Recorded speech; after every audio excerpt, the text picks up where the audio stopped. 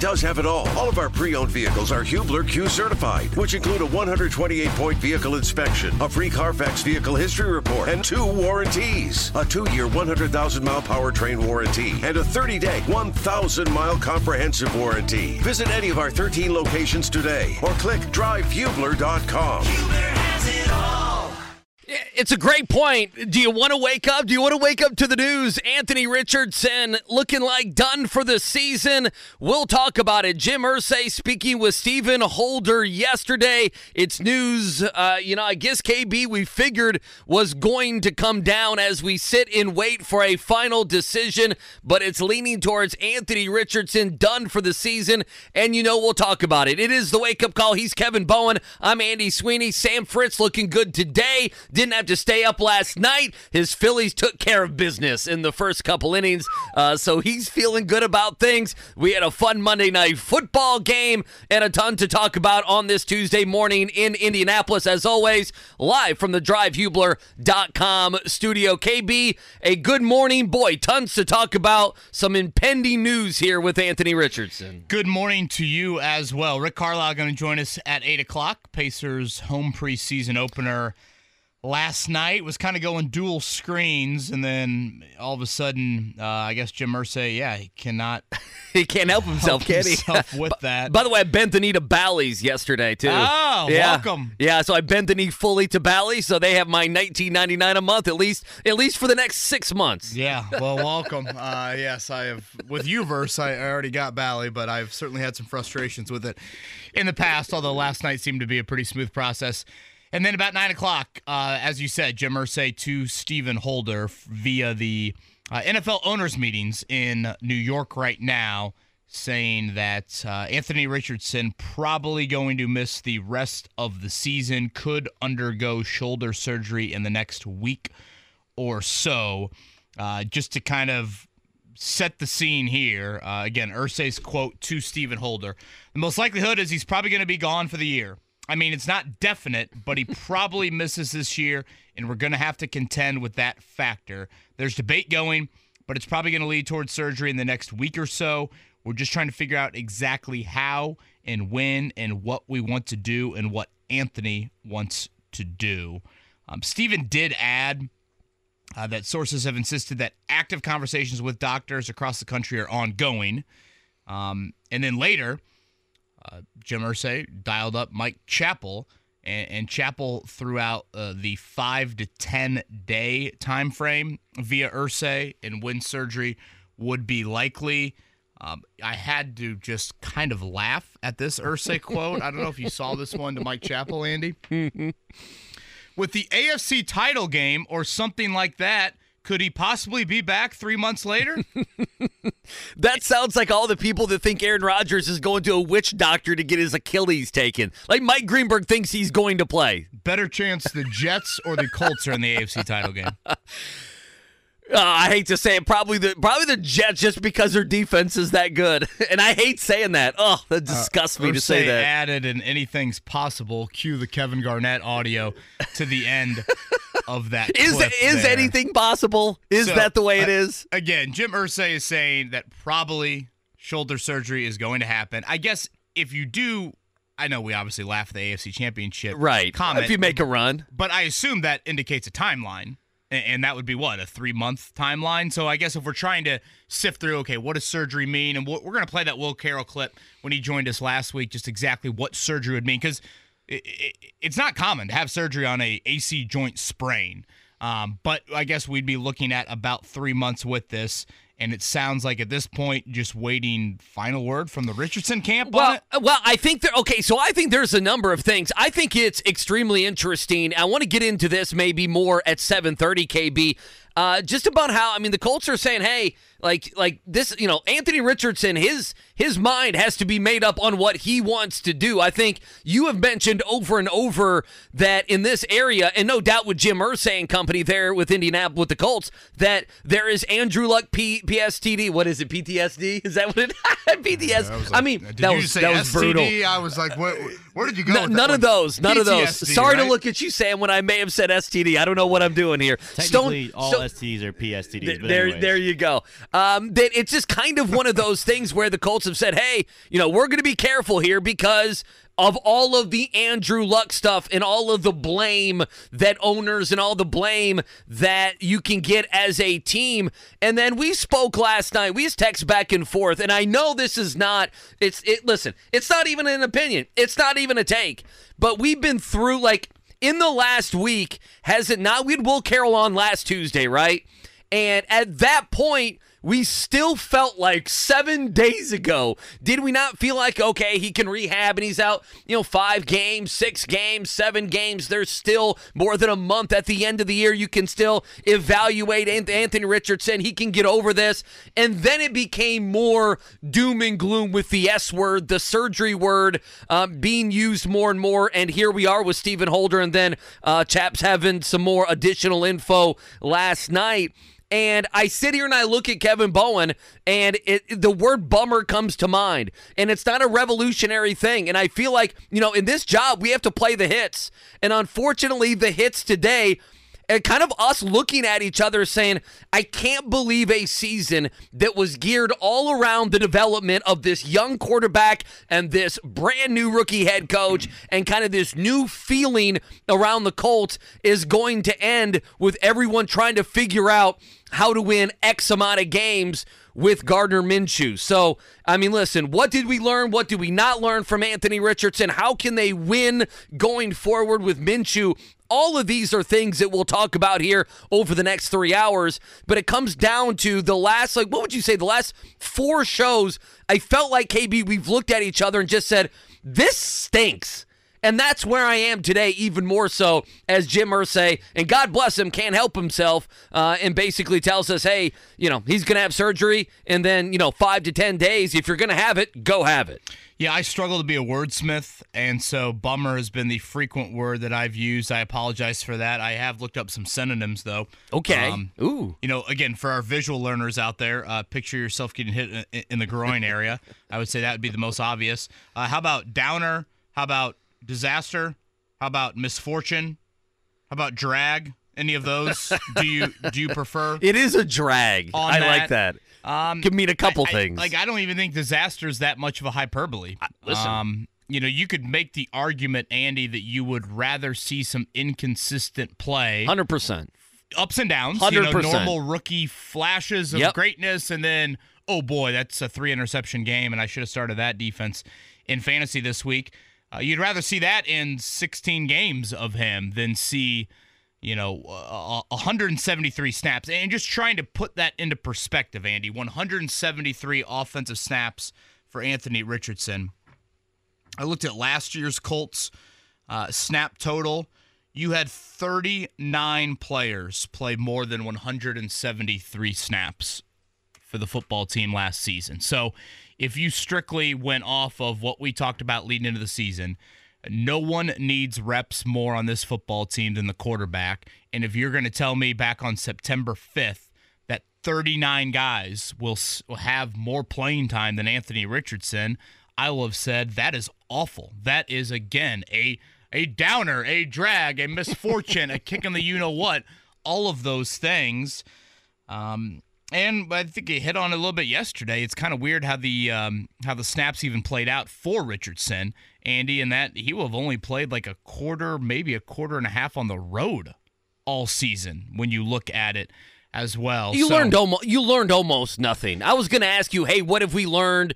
It's an easy answer. Almost nothing. He showed you glimpses. That's good. But the sample size is just so incredibly small. And again, those glimpses, you are encouraged. And I don't know, maybe that adds to the frustration, frankly, because you're like, it does for me. Man, it does for me. More. And, right. And to me, there's kind of 2 ways to look at it with Richardson. One was his overall development. That was the word, probably most popular used throughout. Okay, this is why you play him early, develop, all about year one.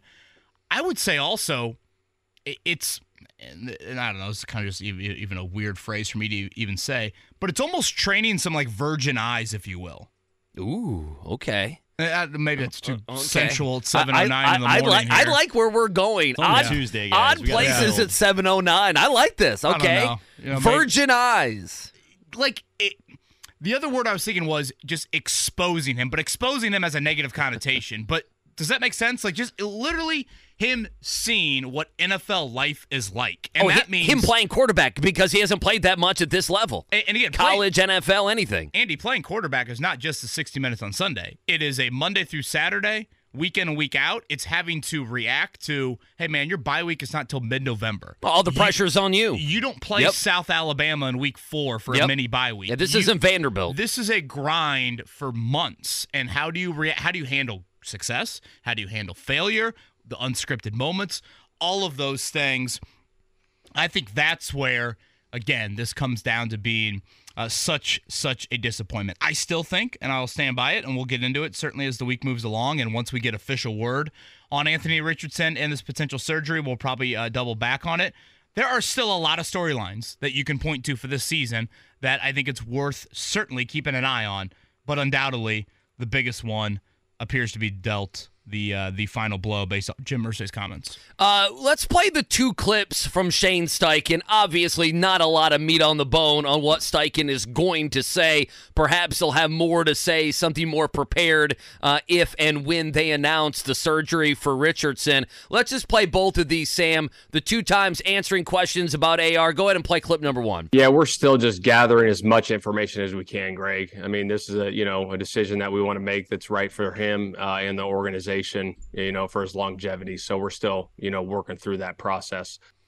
And here's the other one, Steichen again on Anthony Richardson. It is a priority. Obviously, we want to do what's best for him and this organization, moving forward. And like I said, we'll make the decision when the time's right, when we're still evaluating that process. When I hear Shane Steichen talk about Anthony Richardson, and this dates back to, probably last Wednesday, Andy, when it appeared, for about 6 days now, it's appeared, hey, guys, surgery is a real possibility. Right. Longevity, long-term, future, those words have been in pretty much every Shane Steichen answer. And when you're willing to go there, you're kind of showing your cards of, again, we think this is a real possibility. So, again, we'll await official word on the Anthony Richardson situation, but Jim Irsay's comments last night to Stephen Holder, probably done for the season. It does sound like just confirmation, almost like signing on the dotted line by the Richardson family is the only thing that remains on that. I do think there are some whispers in the Westfield area, if you will, from those, associated with the Richardson family that they are leaning in that direction as well. All right, Nate Atkins going to join us at 9. Honestly, Andy, before this Irsay news happened late last night. You want to talk Pittman with him. Yeah, Nate. He got Michael Pittman in the locker room on Friday and got his, I thought, very candid thoughts on the Jonathan Taylor contract, which by 9 o'clock we probably will be looking forward to talking about something other than this. So looking forward to that conversation. Michael Pittman, of course, in a contract year and continues to have a nice start to the season. And then Rick Carlisle at 8 o'clock. The Pacers get a win last night over the Hawks. Good work from that starting lineup. I would say an interesting rotation so far for their first-round picks. That is something that stood out to me watching last night. And so we'll chat with Rick coming up as the Pacers are 8 days away from their season opening up this year. Good Tuesday morning to you. Thank you for tuning in. It is the Wake Up Call. I'm Kevin Bowen. He's Andy Sweeney. Sam Fritz in for Mark Dykton. Life is full of things to manage. Your work, your family, your plans, and your treatment. Consider Kesimpta, ofatumumab 20 milligram injection. You can take it yourself from the comfort of home. If you're ready for something different, ask your healthcare provider about Kesimpta and check out the details at kesimpta.com.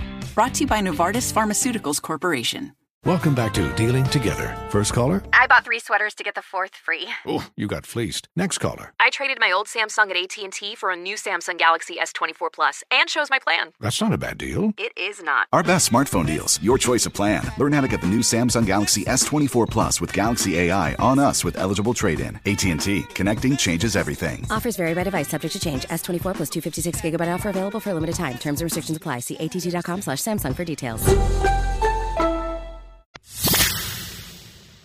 All right, obviously the big news, Jim Irsay telling Stephen Holder it's looking like it's going to be surgery out for the rest of the season for Anthony Richardson. KB, that is the big news we'll keep throwing at you this morning every few minutes. Yeah, again, that was late last night. A few more details within that we'll share coming up here on the other side, and goes without saying how big of a deal that is. And more kind of short-term injury news, Alec Pierce shoulder, Braden Smith hip. We'll continue to monitor that because in those respective ways, those are big injuries to keep an eye on as Week 7 is here for the Colts. Yeah, the Alec Pierce injury is going to go completely unnoticed by fans this week, is it not? Yeah, because I will make sure. No, to make I know you will. Yeah. Well, it's twofold. It's number one, he doesn't have huge stats this season at all. I mean, let's just be honest. That's been kind of the narrative. And second of all, you mentioned whether it be some offensive lineman or, of course, it be Richardson. That is going to be the news. It's just going to swallow everything this week. Last night, Monday Night Football, it was the Cowboys, 20-17. Good for them. We saw so often last season, Stephon Gilmore doing his best Mariano Rivera impression, the game-sealing interception there in the fourth quarter. Pretty entertaining fourth quarter, kind of a slow-ish first couple of quarters, but back and forth there in the fourth, and the Cowboys beat the Chargers 20-17. As we look ahead to now Week 7 of the NFL, it'll be Jags and Saints and iffy Trevor Lawrence on Thursday Night Football. New Orleans favored by 3 in that one. By the way, I'm just so done with the Chargers. Is Justin Herbert the ultimate tease? I'm just done with them. They're just, I'm doing my power rankings today for the website. I'm just over them. Here's my prediction. They go to Kansas City and they lose, okay? They go to 2-4 on the season. They fire Staley. Doesn't that feel like a game they would win? Like Herbert throws for 350 and now, hey, at least be in it. We're back on board, baby. He's the new Phillip Rivers. That, hey, we're down, we need to go the length of the field in the final minutes, and we don't do it, but we have all the numbers in the world. He's the more attractive version of Phillip Rivers. By the way, my wife doesn't care, doesn't have any idea. She looked up, and they were showing Herbert with his little headband, his hair flowing and everything, and he was tossing the pigskin, the Duke, as they would say, around, and she made the noise, ooh, who's that? He's got like a surfer look a little bit, right? Yeah, I mean more just how he plays the game. It just looks pretty, like the arm talent, all of it. Yeah, and then they lose. That. All right, last night, baseball-wise, how about the Rangers? They are now up 2-0. They continue to have not Good lost for here them. In the postseason. That is 2 wins on the road here to start the ALCS. They got a 4-run first yesterday, some timely pitching there to hold on to that victory over the Astros, so now a day off for the ALCS. The NLCS got underway, and in true Kyle Schwarber fashion, he goes yard in the bottom of the first. A couple batters later, Bryce Harper does his thing. Second inning, Nick Castellanos. I guess Arizona did cut it to 5-3 in the 7th, 8th, something like that. But the Phillies hang on for the Game 1 win. Sam Fritz is a happy camper, and he will be ready to watch Game 2 tonight, 8:07 from Philly. Sam did tell us Zach Wheeler won the battle of the Zacks last night between Zach Wheeler and Zach Gallen. So Gallen struggled early. Yeah, in case you were wondering, Zach Wheeler comes out victorious in this one. Just a couple other things to clean up. Well, Rick Carlisle coming up at 8 o'clock here on the Fan. Pacers winners last night, 116-112. Allowed just 15 points in the second quarter. Interested, I should say, to ask Rick Carlisle about that. Just the overall defensive effort and everything else. So wanted to throw that out there. And then just a couple other things. Ryan Tannehill dealing with a high ankle sprain, KB. It's going to be Malik Willis or Will Levis here for a few weeks. And that makes me eternally happy because those guys aren't very good. And that's just going to be funny to watch. Vrabel's going to lose his mind. And they got a bye week, right, this week? Do they? Yeah, probably. I didn't look it up. He's got a high ankle sprain. I mean, that's minimum 3 weeks. Yeah, he was on crutches. Absolute minimum 3, probably 4 weeks. Leaving the game in London. A college basketball note to round things out. Yesterday, the AP poll came out. Purdue at number 3 in that one. 3 first-place votes for the Boilers. The top 5 was Kansas, Duke, Purdue, Michigan State, and Marquette. You had defending champ UConn at 6, Dusty May, and the Owls of Florida Atlantic at 10.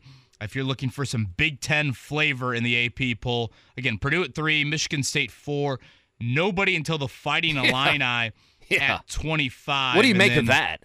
You get into receiving votes, Andy. Wisconsin at 26, Maryland at 30, and Indiana at 40. That seems to be, I think, an accurate depiction, if you will, of the Big Ten. I think Purdue and Michigan State are the clear favorites and definitely on Tier 1 here. But certainly from a non-conference schedule standpoint, you got Indiana that will play Kansas, the number 1 team in the nation, will play UConn in New York, and then Purdue is in that loaded Maui field. Again, with those Maui Fires, that field has now been moved to the main island. So they'll play the University of Hawaii, but 5 of the top 11 teams in college basketball will be in that tournament. So a great opportunity for Purdue, and we get things underway college basketball-wise in about 2 weeks. Yeah, so just an FYI, and it's going to go under the radar here because of Colt stuff and Richardson news and everything else. By the way, we'll get to Richardson news here in 5 minutes. Boogie Fland, the all 5-star guard of the 2024 class, is set to announce his college decision, KB, Friday at 2:00. So there's a lot of Indiana steam. So I reached out to a Rivals.com mole. Oh boy. And he said Kentucky fans need to be ready to be happy on Friday. Oh. So I know Indiana fans. Okay. I'm having people tell me it's going to be Kentucky. I know Indiana fans might have a think it's going to be them. Here in the next 20 you like minutes. that? Come on, Pigs. So Kentucky, because it kind of was Indiana, Kentucky, right? That was the thought. Yeah, I think it was It was Alabama. I think was the third one in there. And hey, Nate Oates can go recruit. And I thought Indiana was the thought was Indiana was making a late push here, and kind of had maybe one Boogie Fland over. Cal has went to go see him many times. Cal's been on him probably as much as my man Woodson has, so it may come right down to it. But those BBN gas bags, they all think Kentucky's going to get them at 2:00 on Friday. So there you go. Well, it would be a big one, certainly for Indiana, when you look at the future in that backcourt and what the guard situation Come on, looks NIL. like. Let's go. Come on. BBN. Come on, NIL. Gas here with Boogie Fland. All right, on the other side, back into the Anthony Richardson chatter again. Jim Irsay's comments last night. Coming up at 8, Rick Carlisle joins us. Good Tuesday morning to you. Thank you for tuning in. This is the Wake Up Call with KB and Andy. Life is full of things to manage. Your work, your family, your plans, and your treatment. Consider Kesimpta, ofatumumab 20 milligram injection. You can take it yourself from the comfort of home. If you're ready for something different, ask your healthcare provider about Kesimpta and check out the details at kesimpta.com. Brought to you by Novartis Pharmaceuticals Corporation.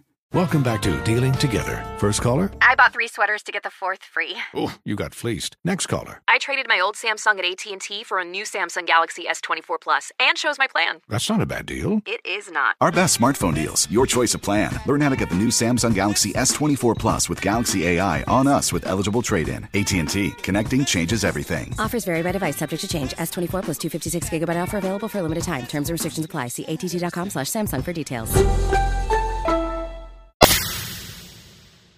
I'm doing my best to try to make Peegs.com today, KB. That's what we're trying to do to distract us. You got Boogie going to BBN. Peegs is going to be up in arms distract us from the Anthony Richardson news. We'll talk a lot about that. Reminder, Nate Atkins going to join us. He talks Colts from the Indianapolis Star. We'll do that at 9 o'clock. And then excited, Rick Carlisle, head coach of the Pacers, will join us. They played last night. Their last preseason game is coming up on Friday. And then it's the regular season, so cannot wait for that. Kind of the final competition, starting lineup, what he's seen from the guys, the defensive effort, a ton to discuss. We'll do that coming up in about 25 minutes or so. I asked you during the break, and by the way, 239-1070 as we react to the news. Anthony Richardson, it's looking like potentially done for the season. Stephen Holder of ESPN, who, by the way, will be on with us tomorrow. Is he on with JMV today?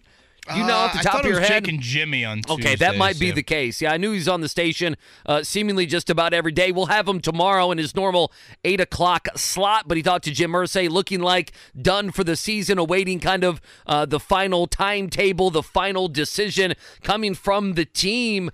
If he is out for this season, what do you think we have learned about just Anthony Richardson and everything? Is it that he is injury prone? Is there something on the field that gets you warm and fuzzy? If he can stay healthy next year, building a team around him now, we have such precious little data. I don't know. We know what's not learned. What do you think is actually learned with the precious little time we saw him play this season? And it ain't much, by the way. Yeah, it's a great question. And again, unfortunately, the sample size is just so very small. It's probably a little bit of both, Andy, as you laid out. I mean, there, to me, is certainly some intrigue in his play. What he showed in coming back in that Rams game. Passing-wise, again, the sample size is what it is. 59%, that's not bad considering where he was in college and for year one in the NFL. If you can hover around 60% and have some of the big play ability that is in there, and he showed some of that, you can live with that moving forward. But obviously, there is an element, Andy, of how long is the career window? That's probably the question I have the most exiting this season. Is what you want is clarity. You want clarity on what he looks like. You want clarity on what you think the future holds. And I know that can be difficult to cement and stamp and say, oh, yeah, this is exactly what it's going to look like moving forward. But I think the career window question is, how long can he play at the dual threat nature that sidelined him for, stretches already of the first month and a half of this season, and seemingly is going to sideline him for the rest of the year? I mean, that's a question that you can't ignore at all. You would be naive to do that. So that's what makes it complicated. That's what makes it very, very complicated with all of this. And that's why, I got a text during the break. Hey, if you were in a position to draft a quarterback in April, would you do it? And I know. The fact, Andy, that I look at that question and I don't immediately say no tells me everything I need to know about the overall storyline to Richardson's first year. And that's, again, just a massive disappointment in, proving you can stay healthy or, feeling, confident about, he can protect himself. And, in a way, I'm watching the two quarterbacks play last night. And Justin Herbert, probably more than Dak Prescott, but both those quarterbacks have flaws. I don't want to act like I'm saying that Dak or Herbert are top 3 quarterbacks, top 5 quarterbacks in the NFL. But style-wise, Andy, that is probably the ideal style that you want, in that they are throwers first, but can certainly make plays with their legs. I mean, Dak had a touchdown run last night. Yeah, the Cowboys used Dak Prescott a little bit more than they used to. Remember, he was a lot more of a runner coming out of college. Yeah, and Herbert, certainly can make some plays with his legs as well, and did that last night. So I think if you were going to make kind of an ideal, again, style, I'm not saying Herbert and Dak, boom, put them on the side of Lucas Oil Stadium and you're going to win 3 Super Bowls. I'm not saying that, but I think from what you want out of a quarterback, it's kind of that makeup where you're primarily a pocket guy, you're primarily a thrower, but you have the threat. And on a 3rd and 1, 4th and 1, and we saw it last time with Dak, you can stick it in the belly of Tony Pollard, and if the Chargers converge on that, boom, I'm going to run and make a big play out of it. And so I just think that is a question you have, because with running style, running-centric quarterbacks, guys that you tend to run double-digit times a game, their careers usually don't reach 28, 29, 30 years old playing at a very, very high level. This might be stupid. I don't know. I say a lot of stupid things, okay? I want to be clear with that. I wonder... Indiana fans hope your Boogie Flan to Kentucky is one of them. Well, I have no idea what's going to happen. I was telling KB at my last stop I'd be doing about 90 minutes, about half a show on Boogie Flan today. So you knew I had to try to get it in on the morning check down here because it is Indiana and Kentucky. And I ask this because I don't know if fans are sad, they're upset. I don't know, they're angry. And I think there's some anger attached to the conversation of, hey, what are we going to do in April if there is a quarterback available, or if we don't win many more games and we're at the, kind of the top of the draft? Is it going to be a trade? Is it going to be looking to move up? Is it going to be looking at some of these quarterbacks? And there will be some guys out there other than just Caleb Williams and Drake May. If this were a more conventional injury, would it be different?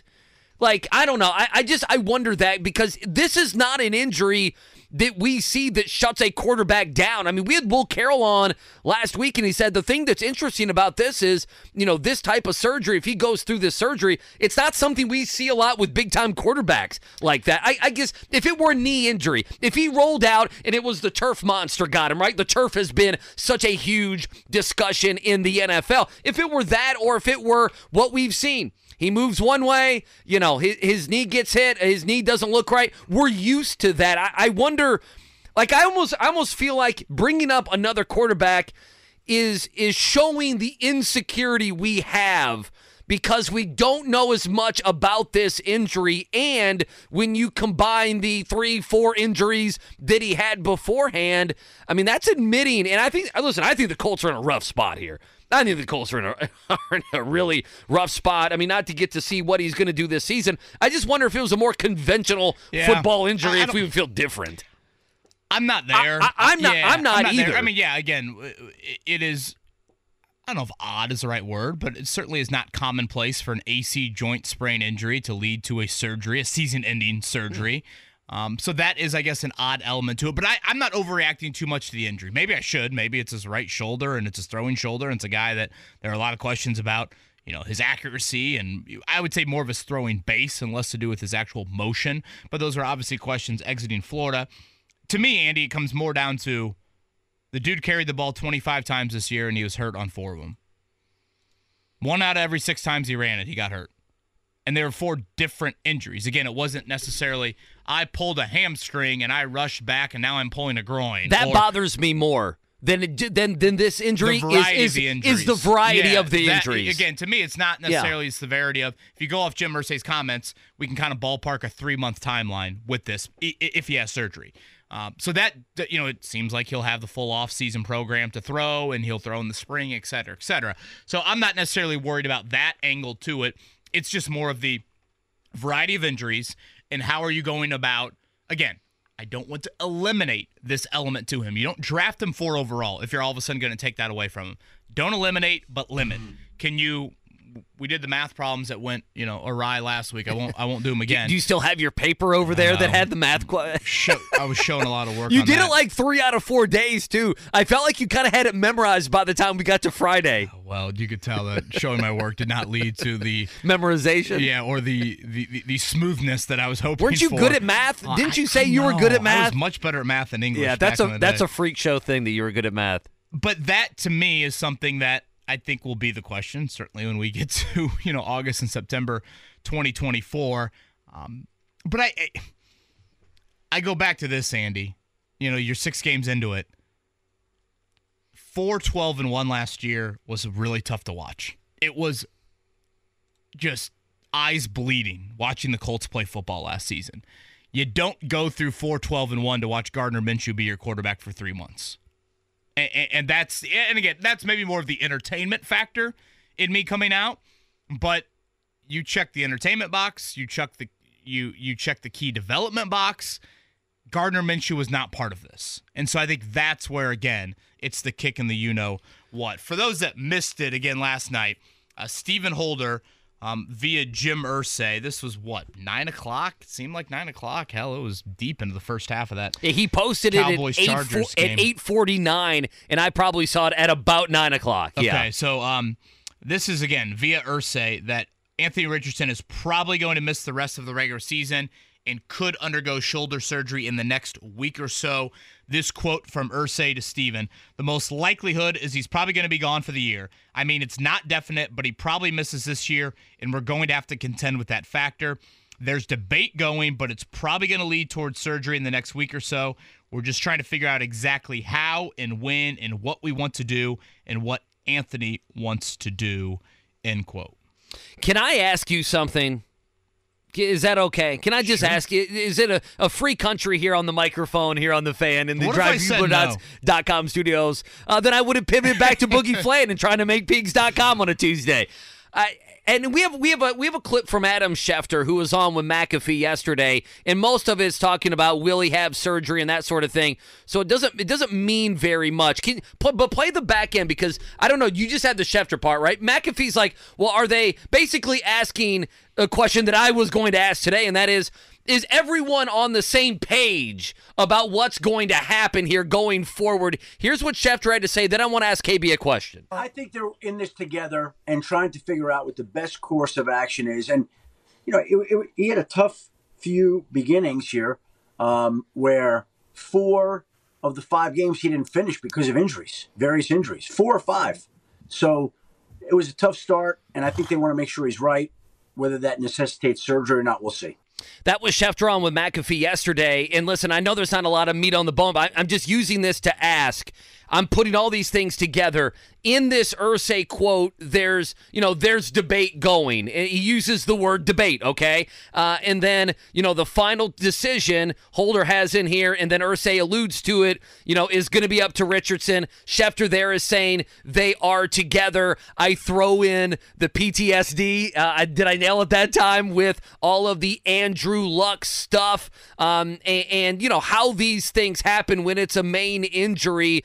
I guess just the combination, KB.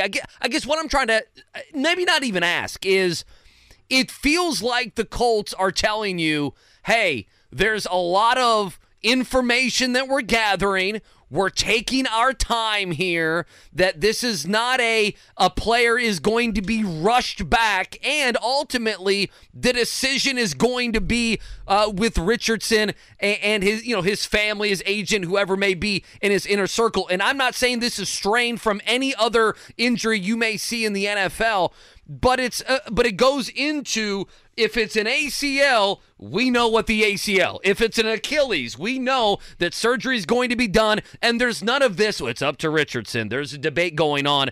Am I reading too much? I'm confused. I don't know here. You've been in this market. Well, what am I doing here? I look at this and I say, okay, are the Colts saying, hey, we want people to know, this ain't, this, you're not going to be blaming us on any of this. This is not going to be an Andrew Luck 2.0 at all. You might be reading a little bit too much into that part of like the Colts saying, hey, our hands are clean. This is Richardson's right. This is up decision. To him. I think it still is an element of like, we do want people to know that the player is going to be heavily involved in this. And maybe it is Luck PTSD. I mean, I've said it a million times. I think Luck and the Colts electing not to have surgery after the 2015 season and pushing that to after the 2016 season was a big step down the path of constant pain, lingering pain, obviously leading to his retirement. So maybe that is at play here. Obviously, Chris Ballard wasn't a part of that decision. Jim Irsay was, but Chris Ballard did feel the brunt of it, once he did become the GM in 2017. I think it has more to do with, this is a very complicated situation. I mean, Will Carroll mentioned that to us last Tuesday, and we'll play a clip from Will here in just a second, kind of touching on the surgery angle to it, because it is unique. And in Steven's story last night, Andy, there was a part that said, what Richardson prefers is a key element. The final decision will be up to Richardson and those advising him, though most players tend to follow the medical advice. Right. It seems like the Colts have gathered their info and have said, surgery is probably the best option for you long term. We will let you make the final decision on it, because it's the player's body. And I do think it's worth pointing out, the doctor that Will Carroll mentioned to us last week was Keith Meister, who is the Rangers team physician. Obviously, a baseball shoulder background makes some sense. For what it's worth, Keith Meister did spend a decade as the team physician at Florida. Now, his time there didn't overlap with Anthony Richardson's time there. Honestly, it was well before Richardson even became close to being a Florida football player. But I bring that up to say Richardson's team, agent, marketing people, family, he went to Gainesville East High School. He obviously played football in Gainesville for college. You would think they would have some one degree of separation from Meister. So maybe there is some comfort with that. I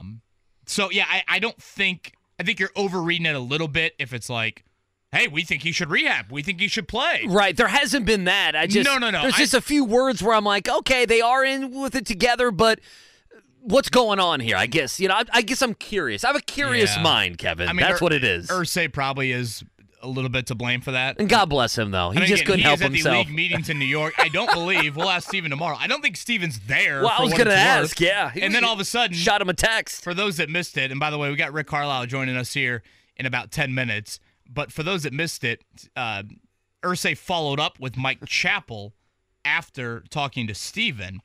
And he added to Chappell that surgery likely in the next 5 to 10 days. But this quote I just thought was too rich here. This is Irsay to Chappell. With the AFC title game or something like that, could he possibly be back 3 months later? Anything's possible. That from Jim Irsay. Oh, man. So can you imagine? Bless him. Just like play out this hypothetical. He here. leads you all the way Gardner to the AFC Minshew Championship leads game. You to the AFC title game, and you bench him for Anthony Richardson. Okay, so the last time that happened, and it's not a direct. We may need to get Sam to look this up. Now, this is a musty reference. It happened with the Music City Miracle. Doug Flutie had led the Buffalo Bills to Tennessee, and then they started that damn Rob Johnson. Remember Rob Johnson, who had the handkerchief in his hair? Remember Rob Johnson and all? You guys, Sam, do you know the Music City Miracle? I'm not necessarily familiar with that. I, for one, relate to the Philly, which was when Nick Foles stepped in for an injured Carson Wentz and led Philadelphia to a Super Bowl victory. But Anthony Richardson has missed 3 months. We're a game away from the Super Bowl. Let's put him back in the lineup. That's not – but Sam, they would have had to gone back to Carson Wentz. Nick Foles would have had to lead them to the promised land, to the Super Bowl, and then they went back to Carson Wentz so he could go, 19 of 42 and a couple interceptions and a fumble somewhere along the line. Yeah, they were Doug Flutie's team, and then they became Rob Johnson's team. And because I had family members who are Buffalo Bills fans, they said, KB, we deserve to have the Music City Miracle because we went away from Flutie Flakes and we went to Doug Johnson. Just Rob Johnson. Or Doug Johnson, whoever. Again, here was Will Carroll with us last week in regards to what would surgery look like for Anthony Richardson. With the advent of what's called suture tape, all you have to do is think back to Brock Purdy, the 49ers quarterback, who had surgery where they put an internal brace in his elbow, and he came back in just months, and he's looked pretty darn good. Keith Meister did that surgery as well. They can do that where they actually basically tie the joint back together, let the ligament heal under repair, and the suture tape is what they call it, that forms the brace. That basically makes it so the ligament can't be hurt. It's stronger than the ligament's ever going to be. We've seen this same kind of thing used in knees. Tua Tagovailoa has it in both high ankles. So we're seeing this used more and more, and it's really successful. The problem is we don't have a case on a high-level quarterback like this. So I really can't say. Normally, with a grade 2, we're looking at 4 to 6 weeks. With a grade 3, this used to be a season ender. But I can't give you a really good one because we just don't have very many examples at this level. Yeah, that's a difficult one. It's basically a we don't know, which is, not what you want to hear. We don't know. There is a pretty unique element. It appears to having, surgery for this particular injury. So, again, we'll await official word on that, but certainly wanted to make sure we focused on that. News broke late last night. That was Jim Irsay to Stephen Holder on that one. We'll talk with Nate Atkins coming up around 9 o'clock. Again, the focus with Nate, I was thinking originally it was a little bit more of he had a great conversation with Michael Pittman in relation to what Pittman, who is in a contract year, thought of Jonathan Taylor's contract situation. I thought it was probably one of the more candid moments Pittman has had in relation to any sort of contract talk this offseason. He's been pretty by the book throughout things. So we'll chat with Nate about that coming up at 9. On the other side, though, fresh off their Pacers home preseason opener last night, Rick Carlisle. Next Wednesday will be their regular season opener. Head coach of the Pacers. He joins us next to chat about their offseason and lead in. Life is full of things to manage. Your work, your family, your plans, and your treatment. Consider Kesimpta, ofatumumab 20 milligram injection. You can take it yourself from the comfort of home. If you're ready for something different, ask your healthcare provider about Kesimpta and check out the details at Kesimpta.com. Brought to you by Novartis Pharmaceuticals Corporation.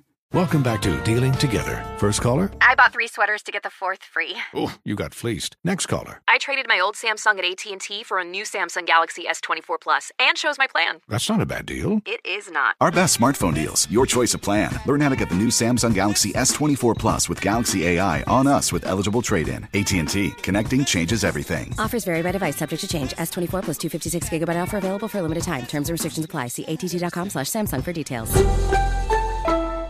The regular season.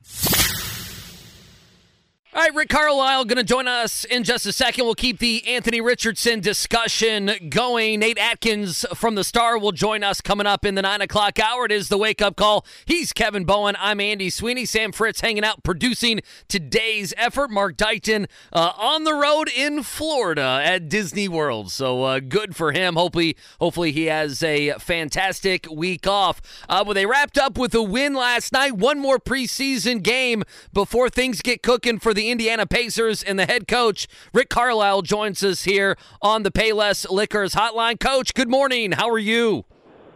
Hey, what's happening? Well, Coach, thanks so much for joining us. Fine win last night as the preseason 75% over. I'll ask you this, just kind of not even about your team to get things going. Anthony Richardson, the big quarterback here for the Colts, is injured and very well may miss the rest of the season. Shane Steichen, been around the game, but is a rookie coach. You as a veteran of the game, what would you say to a rookie coach who takes over? He has a game plan and then has big-time injuries. I'm sure you've dealt with the same from coach to coach. What would you say to him as he tries to kind of figure out the rest of his season without one of his better players? Well, personally, I wouldn't say anything to him. I think he's got things very well figured out. And, I met Shane last spring. He came to one of our games. He sat in my office for 30 minutes before one of our games. We talked, and I just got to tell you, I've been around a lot of coaches over the past 30 years. I've been the president of the Coaches Association in the NBA for 18 years. I know what great coaching looks like. I know when I see the it factor, and it was clear to me after our sit down for whatever it was, 25, 30 minutes, that this guy was a brilliant guy, definitely has the it factor. And to me, you can already see that this has already been well thought out. I mean, Gardner Minshew wouldn't even be here if it wasn't for Shane Steichen. And, I follow the Colts very closely. I'm a big fan of the organization. I'm a big fan of Jim Irsay. Obviously, I'm a fan of Shane, and he's become a friend, and I hope that we become better friends as time goes on. But the overview of the Colts season was that this was going to be a developmental thing, and a rebuild, a total rebuild, and all this other stuff. And Shane Steichen has turned this thing into a highly competitive situation. Sure. And again, I mean, with Richardson missing the time that he's missed and, having been unable to finish some games, and having Minshew in the fold, and he's in complete lockstep with Coach Steichen, the Colts are sitting at, 3-3, and they're right in the thick of things. So my hat's off to the Colts for, recognizing, the right guy at the right time to hire, and they're in great hands. And the situation with Richardson, I'm pretty sure that will be resolved over time the way it should be. This guy's really fun to watch. And on the first game we saw, he was much more polished than I think most people expected, and I think Shane Steichen has a lot to do with that as well. So we wish Anthony Richardson the best, and the Colts the best, and so we have a basketball season to play too. Yes, it's 3/4 away through the preseason. I figured out what ask from coach to coach. He loses one of his main players, and now he's got to figure things out. Go ahead, KB. No, Rick Carlisle is with us here. Part of me wants to dive a little deeper into the Shane Steichen it factor, but certainly we will talk about the preseason for the Pacers. 8 days away from the regular season opener. Last night, they get a win over the Hawks. Coach, I'll leave it pretty open-ended. Obviously, Tyrese Halliburton, his first preseason game was last night, but what have you liked? What have you not liked through the first 3 preseason games? I've liked the vibe of the team. It's a great group of guys, very much together. We have a great point guard, a great leader in Tyrese Halliburton, obviously. And, I've liked the pace that we play at. I've liked the additions on our roster. Bruce Brown's going to help us. Obi Toppin's going to help us. We have young players that are getting better and maturing and learning. Ben Mathurin is making strides all the time. Those are real positives. The negatives are, we're fouling too much. Last night it was, 8-2 in fouls in the first quarter. And I'm gonna, reserve judgment on the officials on that. I just, we need to quit fouling so much. We've made some pretty significant changes to our approach defensively, and we're playing things more one-on-one and two-on-two, which requires a real individual toughness and a wherewithal defensively, and the ability to sit down and guard people. And last year we found ourselves in rotation too often, and we gave up a lot at the rim. We gave up a lot of threes, and we didn't rebound well. So, we've adjusted our approach somewhat here, and we did some better things after that first quarter last night. That's encouraging, but the work goes on. If you put and I don't know, maybe you can't, but if you put kind of the foul trouble to the side, are you seeing what you want to see early on from the new defensive approach? Yes. I mean, it's, this is, in my opinion, and we've studied it very, very closely, very exhaustively, I guess is the word. And, there's a certain math element to the NBA game now, and you've got to have a defense where you provide help. But if you overhelp in today's game, I mean, you just get sliced apart. The ball moves too quickly. The skill level is too high. And so NBA defense now is constantly evolving. I mean, it's different this year than it was a year and a half ago. And so it's not something where you're going to sit here and say on October 18th or 19th or whatever this is that, we have the answer. The answer is going to be fluid as the game continues to change. Rick Carlisle with us here on the Payless Liquors Hotline on the Fan on this Tuesday. Some of the battles for playing time with one preseason game left, some practices, and obviously next week the real fun begins. What are some of the areas? Who are some of the guys that are battling right now for that playing time? I don't think I need to name names. I think you guys know the names, but it's exciting. This is an exciting roster. I mean, I give Kevin Pritchard and Chad Buchanan and Kelly and Ted, our management team, a lot of credit. I mean, in less than 2 years, the roster's almost completely been turned over. Right now, we have the lowest paid roster in the NBA and a lot of exciting young talent. Now, we're going to have to make some decisions on, who are the people that we're going to have with us going forward this year. That's exciting, and those kinds of things can be a little bit daunting. And there are some questions as to who exactly it's going to be. But I think our fan base is going to really like watching this team. Halliburton every night is going to bring an exuberance, an enthusiasm, and just a level of knowledge of the game and ability to make his teammates better that is going to be, a lot of fun to watch.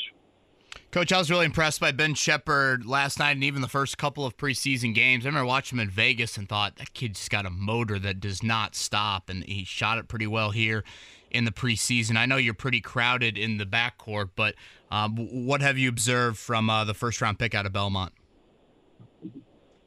Well, kid knows who he is, and every once in a while you can find a guy in the draft, the way we were able to find him, who is played in a great system in college. He happens to be a 4-year player, which in the eyes of many, diminishes a player's value in the draft. I don't see it that way. I think experience goes a long way toward preparing a guy to be ready to play in the NBA. The 18, 19-year-old guys that get drafted, have tremendous upside, but there's just such a process when they jump directly into the NBA from one of the G League Ignites or one of those teams or college. And Shep is a guy that when he got here, we said, hey, look, here are the things that you need to do. You need to be a great runner. You need to be a guy that's approaches your shooting in a very precise way. You got to know the system. You got to play without fouling. I mean, he's one of the guys defensively that's really ahead of the curve. I mean, he's doing a good job containing. He's showing his hands. He's not getting called for fouls very often, and this is a rookie player. So he's proving that he's a guy that can be plugged in, in short minutes or even longer minutes if needed, and hold his own. Is it fair to say you need to see a little bit more from Jarris Walker to earn kind of a consistent rotational spot here early on? Well, there's a clear difference, between Shepard and Walker. I mean, Walker's a 20-year-old and Shep is, 22 or 3, and so, the extra 3 years of experience, are meaningful just from the standpoint of, the detail elements of the game. Walker's going to be a tremendous player. And, last night I put him in there with our first group in the third quarter, so he would get a taste of what it means or what the responsibility feels like to be out there with our starting players and to try, and to have to hold his own. And, it didn't go perfect, but you can see that he has a certain feel for the game. He moves well. Here's a guy that at IMG, when he was there, one of the years he was there, their regular point guard got hurt, and he played point guard on that team for a year. So, he has the aptitude and the skill set to handle and make plays like a point guard as a 6'7", 6'8" power forward on the one hand. On the other hand, the NBA game now, with rookie players is more about the simplicity of the game. Are you ready to go in there and step into an open shot, drive the ball directly to the rim and land on 2 feet and make the right play?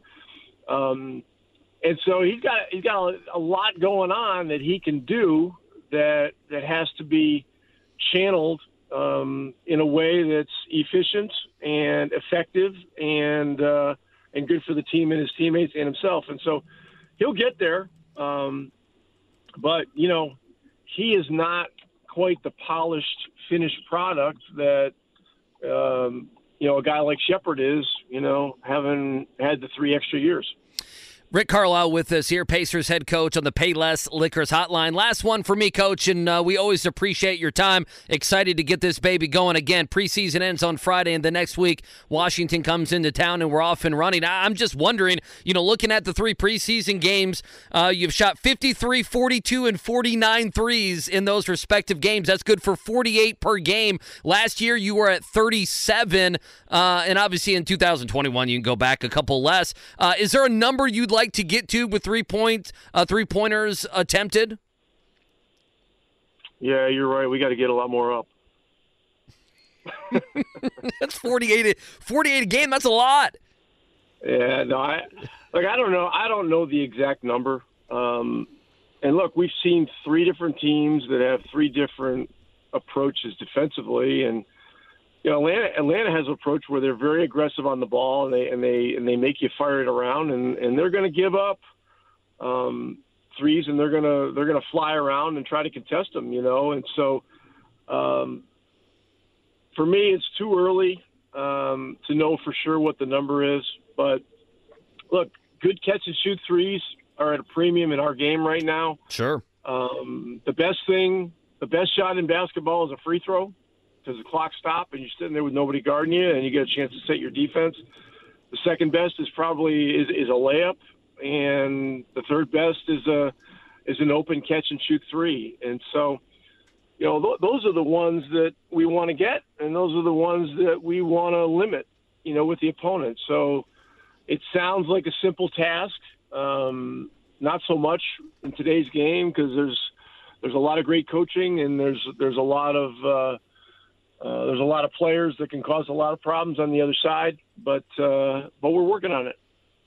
Coach, we'll end with this, although it wouldn't mind an Abby UVA update before we round things out here. Absolutely. And appreciate your time on this Tuesday morning. It's probably a stupid question, I will admit, and I know you are a guy that certainly has said before you don't want to put a cap on what a season could look like. You don't want to define a ceiling. Having said that, if I threw out, I think a realistic and a very attainable goal is for you guys to be one of the top 6 seeds in the Eastern Conference out of that play-in range, what would you say to that? Well, I would say that something like that would be possible. Last year, if you look at last year, which really doesn't mean a whole lot, we were in the top 6, at midseason. Last year, they predicted we'd win 23.5 games, and we were 23-18 at the 41-game mark, which is halfway. So, something like that is possible. But here's the daunting challenge for us, and that is that, if you look at our schedule as a whole, the more favorable part of the schedule is in the first couple of months, and so we've got to be on point from the very beginning of this thing. I've watched Washington play a couple games. These guys can really score, and they're a team that's was supposed to be like the Colts this year, going through a total development thing. Well, you look at their lineup, and they got Tyus Jones who can score and makes every floater. They got Jordan Poole who can run around and get 30. They got Kuzma who's has always played well against us. They got a young rookie, Koulibaly, starting from France, who's a hell of a player and can defend. And they got Gafford at 5, and then they got a bunch of pretty damn good players coming off the bench. We got to be right a week from tomorrow, and then 3 nights later we play in Cleveland in a divisional game. And so, a lot of our days off are in the early part of the season, and so we got to get that. We got to make sure that we utilize those the right way, and then we get into this thing and it's full speed. So, I'm optimistic. I love the group. I love the team. Injuries are a factor. I think you guys have probably been talking about it all morning. With what's happened to Anthony Richardson.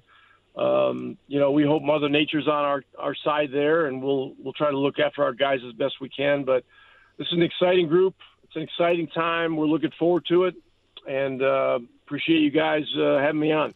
Abby doing well? Every day is better than the last. Look at that. I can't even begin to tell you. I went to the University of Virginia, and I loved it. It was one of the great experiences of my life. I don't remember it being that great.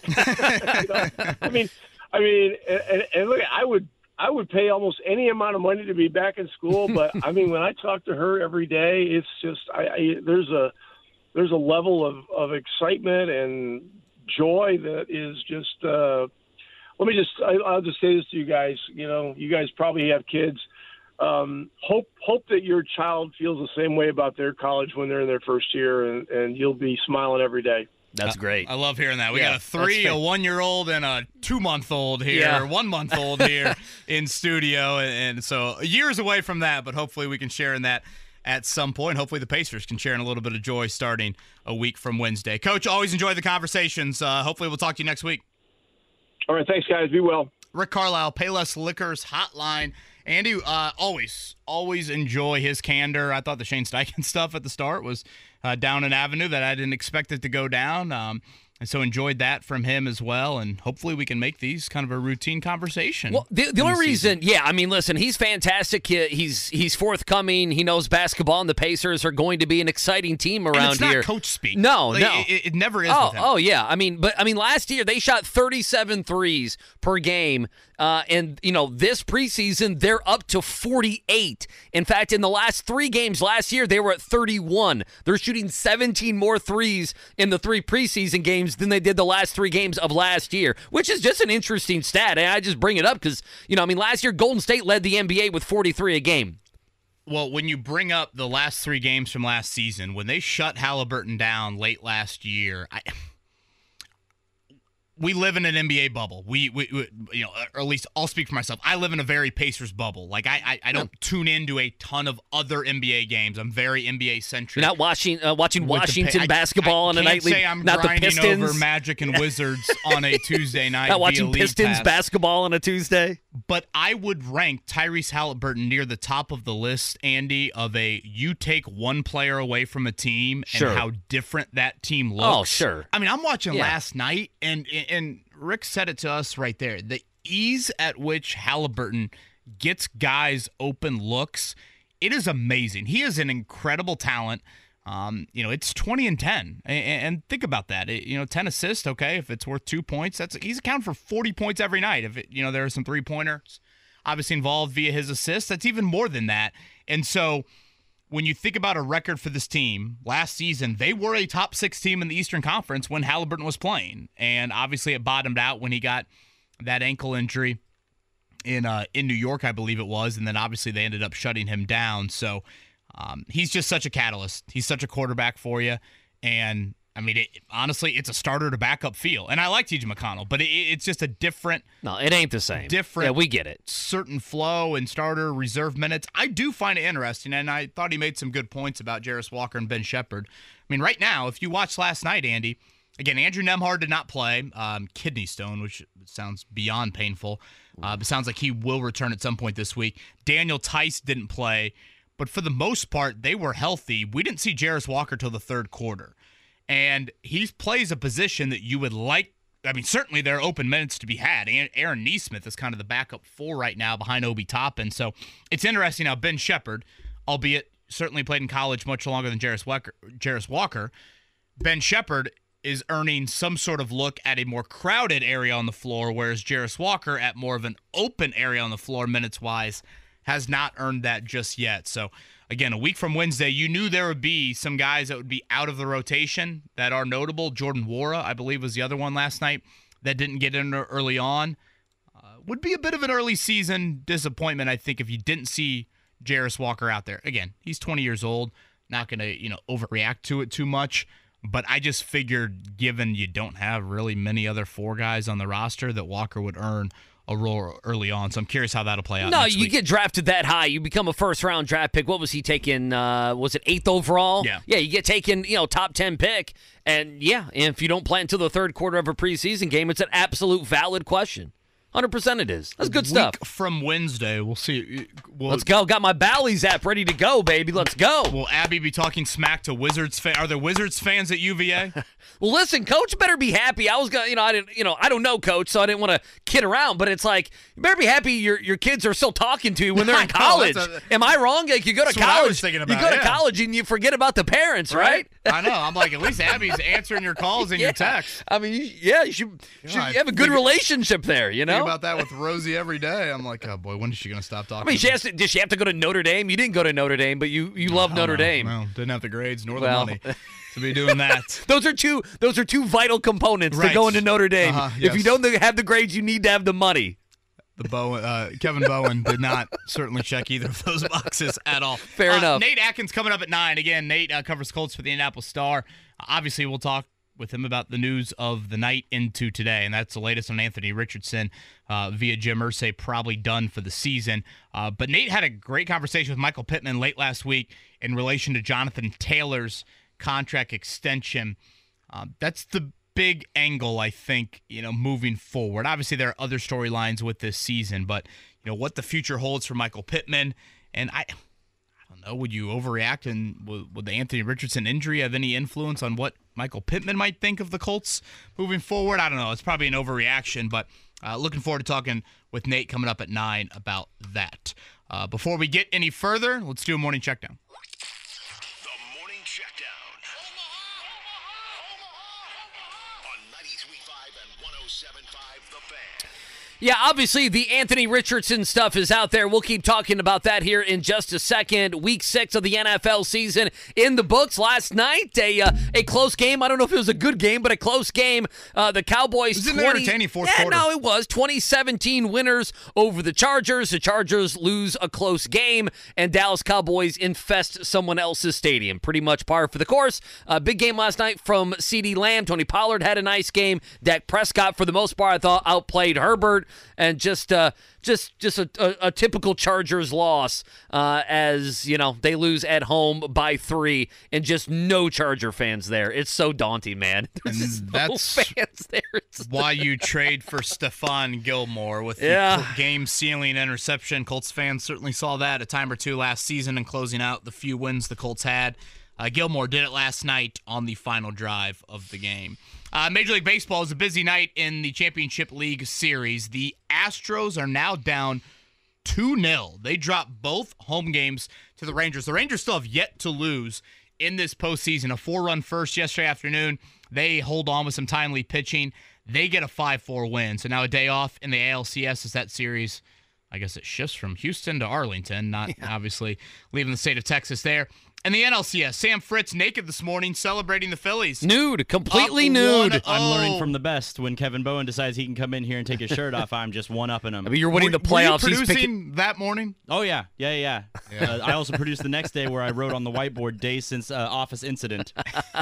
Thank you for not going to HR with that. Yeah, well. Much appreciated. Well, the company was in flux then. You know, there was a lot of, it was kind of a gray area at that point. I could get away with it at that time. Yeah, I got Kevin taking his shirt off, and now I got to talk about PSTDs with HR tonight. Yeah, well. It's going to be a rough one. Last night, a lot of opportunities to do that if Sam wanted to. Kyle Schwarber leads off the bottom of the first with a homer. 2 batters later, Bryce Harper on his 31st birthday. I believe he did the... is he 31? Yeah, good for him. Candles there. Good for him. As he crossed home plate, and then Nick Castellanos continues his torrid postseason. He did it in the second. Zach Wheeler, pretty good from there. The Phillies, 5-3 winners over the Diamondbacks. Game 2 tonight, 8:07.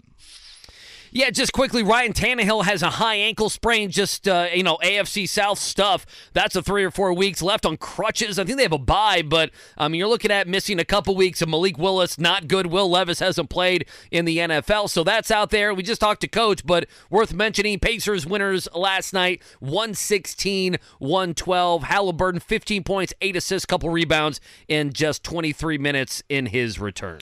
Yeah, I like the lineup that they had there in the second quarter, late second quarter. Bruce Brown was that fifth starter, if you will, of Halliburton, Matherin, Obi Toppin, Miles Turner. They went a little bit more, I think, offensive-minded, healed in for Brown there late second quarter. Went on a flurry there right before half and built a pretty big lead. So, again, that Buddy Hield role, that's probably a question we can throw Rick's way when we have him on again in the future. Lastly, from a local college basketball angle, the AP poll released yesterday. The Boilermakers of Purdue, 3 first-place votes. They are in third in that preseason poll. Kansas 1, Duke 2, Purdue and Michigan State 3-4. How about Marquette at 5? Who's our caller that's a big Marquette fan? Steve. Steve. Yeah, You'll get right to that round of 32, Steve. Don't worry about it. Marquette will, old Shaka, he'll get you right to the round of 32. The defending champs. Shaka always is wearing like long. He looks like me in golf tryouts back in the day, wearing long sleeves on the sidelines. He does wear long sleeves. Does he sweat a lot? I don't know. Is he trying to protect something? He is pretty intense on the sidelines. Who's this? Yeah, well, of course he is. He's Shaka Smart. UConn at 6, the defending champs. Florida Atlantic, Dusty May at number 10. Again, just 2 Big Ten teams in the top 24. You got to go to 25 with Illinois to find them there. Then receiving votes would be Wisconsin at 26, Maryland at 30, Indiana at 40. Any surprise there? Purdue at 3, Indiana 15th in receiving votes? No, I don't really think so. I mean, you knew Indiana wouldn't be top 25. I thought they might get a couple more than just 3. I don't know. Xavier had 8, Memphis had 7, for instance, Missouri 6. So I thought it might be a number that looked like that. Purdue, no, I'm not surprised. They're 3. Zach Edey comes back. You know what that means. I mean, the one, and I know, listen, if you want to have some fun with it, this is the lowest preseason AP ranking that John Calipari's had at Kentucky. They're 16. I was going to say they were not even in the top 10. No, they're 16. This is it's the lowest since he's taken over there. Back in 2009. Now the Pigsters are coming after you. Okay. Yeah. Listen, Kentucky people think they're getting Boogie Fland. I don't know what to tell you. Hoosier Hysteria is this Friday, Midnight Madness. It's Indiana and UIndy. The Fighting Paul Casaro's coming up a week from Sunday. It's the first exhibition game. But it's, the version of Midnight Madness this Friday. I know. And they're saying Boogie's committing that day for Listen, a reason. Well, I mean, after you just had, was it Liam McNeely just committed? And then he commits, and hours later, not even a day later, Boogie Fland comes out and says, okay, I'm ready to commit to. Friday at 2 o'clock, you have the Midnight Madness there, on Friday in Bloomington, which, by the way, if I didn't have a small child right now, I'd love to go to that. You a Midnight Master? Yeah, I'd love to go to that. I've been to Kentucky's. Louisville's done Midnight something. Mass like it was Christmas. Midnight Madness. Like I was going to pray to Woody. No. Pray to the Pigs. No, what I got from Rivals, look for Kentucky to feel good on Friday. That's all. It's a Tuesday. Things can happen. NIL can happen. But this is what we need. We need an Indiana-Kentucky battle for a 5-star. Right up our alley. Yeah, or at least right up my alley, I guess. This is at Message Board Central Let's right go, now Peaks. as we await for that. All right, on the other side, the big Colts news from last night. We'll share that with you. A couple of other injury updates to get to as well. A little bit of an overcast start to this Tuesday morning here in Indy. It is the Wake Up Call with KB and Andy. Sam Fritz filling in for Mark Dyke. Life is full of things to manage. Your work, your family, your plans, and your treatment. Consider Kesimpta, ofatumumab 20 milligram injection. You can take it yourself from the comfort of home. If you're ready for something different, ask your healthcare provider about Kesimpta and check out the details at kesimpta.com. Brought to you by Novartis Pharmaceuticals Corporation. Welcome back to Dealing Together. First caller? I bought 3 sweaters to get the 4th free. Oh, you got fleeced. Next caller? I traded my old Samsung at AT&T for a new Samsung Galaxy S24 Plus and shows my plan. That's not a bad deal. It is not. Our best smartphone deals. Your choice of plan. Learn how to get the new Samsung Galaxy S24 Plus with Galaxy AI on us with eligible trade-in. AT&T. Connecting changes everything. Offers vary by device. Subject to change. S24 plus 256 gigabyte offer available for a limited time. Terms and restrictions apply. See att.com/Samsung for details. Hey, appreciate Rick Carlisle joining us. Cannot wait to follow them this season. Again, that final preseason game at Gamebridge on Friday, and then, we get cooking. Washington coming into town on a Wednesday. Go ahead. You're pointing at me. What do we have Carlisle here? going to join us next Wednesday. There we go. Next Tuesday, 8 o'clock. So Tuesdays at 8, I don't know. Seemed to be a little bit of a thing with Rick Carlisle. I love it. Continue that. Obviously, their schedule dictates a lot of that travel-wise coming up in season, but ahead of their season opener next Wednesday, Rick Carlisle will join us Tuesday, same time as today at 8 o'clock. I love that. They go to Cleveland. I love that. You ever been in the Cleveland, I don't know what they call it now. It's not the Gund Arena. No, but that is PTSD for me because that was Notre Dame, Kentucky Elite Eight. Oh, yeah, it was. I was going to say, okay. Ryan Bone and I had Final Four tickets to that Final Four, which was here at Lucas Oil. I was there. You were there. For 48 hours, we debated. They beat, was it Wichita? I think they beat Wichita. Wichita State, beat Indiana in the second round. Notre Dame really dominated Wichita State in the Sweet 16. And for 48 hours, we thought, do we drive to Cleveland? Do we drive to Cleveland? And we said, nope. We're going to watch it on our couch. We're going to cheer. We're going to hold hands if we need to.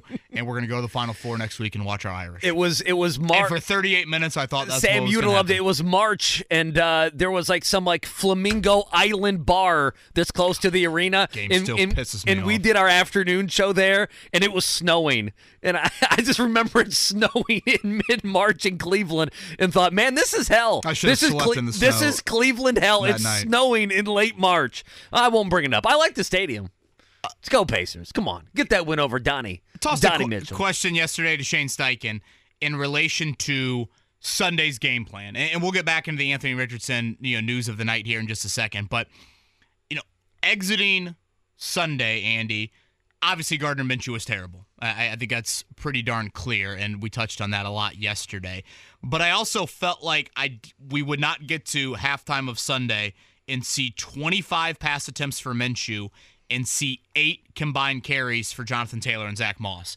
Right now, I don't think anyone would disagree with a strength of your football team is much more Taylor Moss than it is the right arm of Minshew. So, I figured I would toss the question to Shane. Again, I don't look at the 55 pass attempt number. That gets skewed in the second half. You were throwing the ball all over the yard in the fourth quarter. Let's just look at the first half. Game still very much in doubt. 2-score game, et cetera, et cetera. Any regret over 25 pass attempts in that first half? It was Shane Steichen's longest answer of the press conference setting yesterday. I looked at the word count after I got done. A 142-word answer. That's pretty good for Steichen, man. That is a You novel did some journalism yesterday. For Shane Steichen. It is. What have you learned about Shane Steichen in post-game or even Monday press conferences? If you're going to ask him any sort of potential criticism on the game, he is very quickly to do what? Well, taking him on himself, right? I got to do better. Fall on the sword. Yeah, fall on the sword, and he does so in about 9 seconds. In a 9-second soundbite. He'll do it at 3 different times in a 9-second soundbite. So you don't know what the truth really is to anything. 142 words. I did not hear him blame the coaching staff one time during that 142-word answer. What does that say to me? Indirectly, it says the quarterback was terrible, and it was the right game plan, and the quarterback just didn't execute that. Again, that's me reading into it. I want to make that very clear. That is not Shane Steichen's words. But in those settings, Andy, again, he is very quick to mention, late in the game, Bob Kravitz asked him yesterday, you kind of short-kicked it there late, and that contributed to the Jamal Agnew big kick return. Again, blame the coaching. We've got to coach that better. Yeah. He did not say that in regards to the approach of heavy pass versus little run. And again, I think Minshew certainly did not play well. I want to make that very clear. He's probably the biggest culprit. But I also don't think you gave yourself a chance to even be two-dimensional, to try and impose some early body blows on Jacksonville. How many times, and Andy, you've seen it from afar, but you obviously know what Jonathan Taylor has done in the NFL. I can't tell you how many games the Colts have had with Taylor where they've gotten to halftime and Taylor's 10 carries for 23 yards.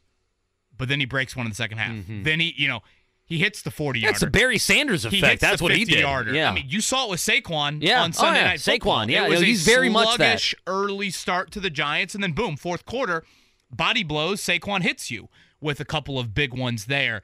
That was what I did not understand. But judging by Shane Steichen's answer yesterday, Andy, that is squarely on Gardner Minshew. All right, so we don't have the one that you asked, but we do have Steichen on Minshew, and it is 24 seconds, which is a lot for Shane Steichen, okay? This is a lot of time for Steichen. I think really just it comes down to execution. All of us, coaches, players, executing at a high level.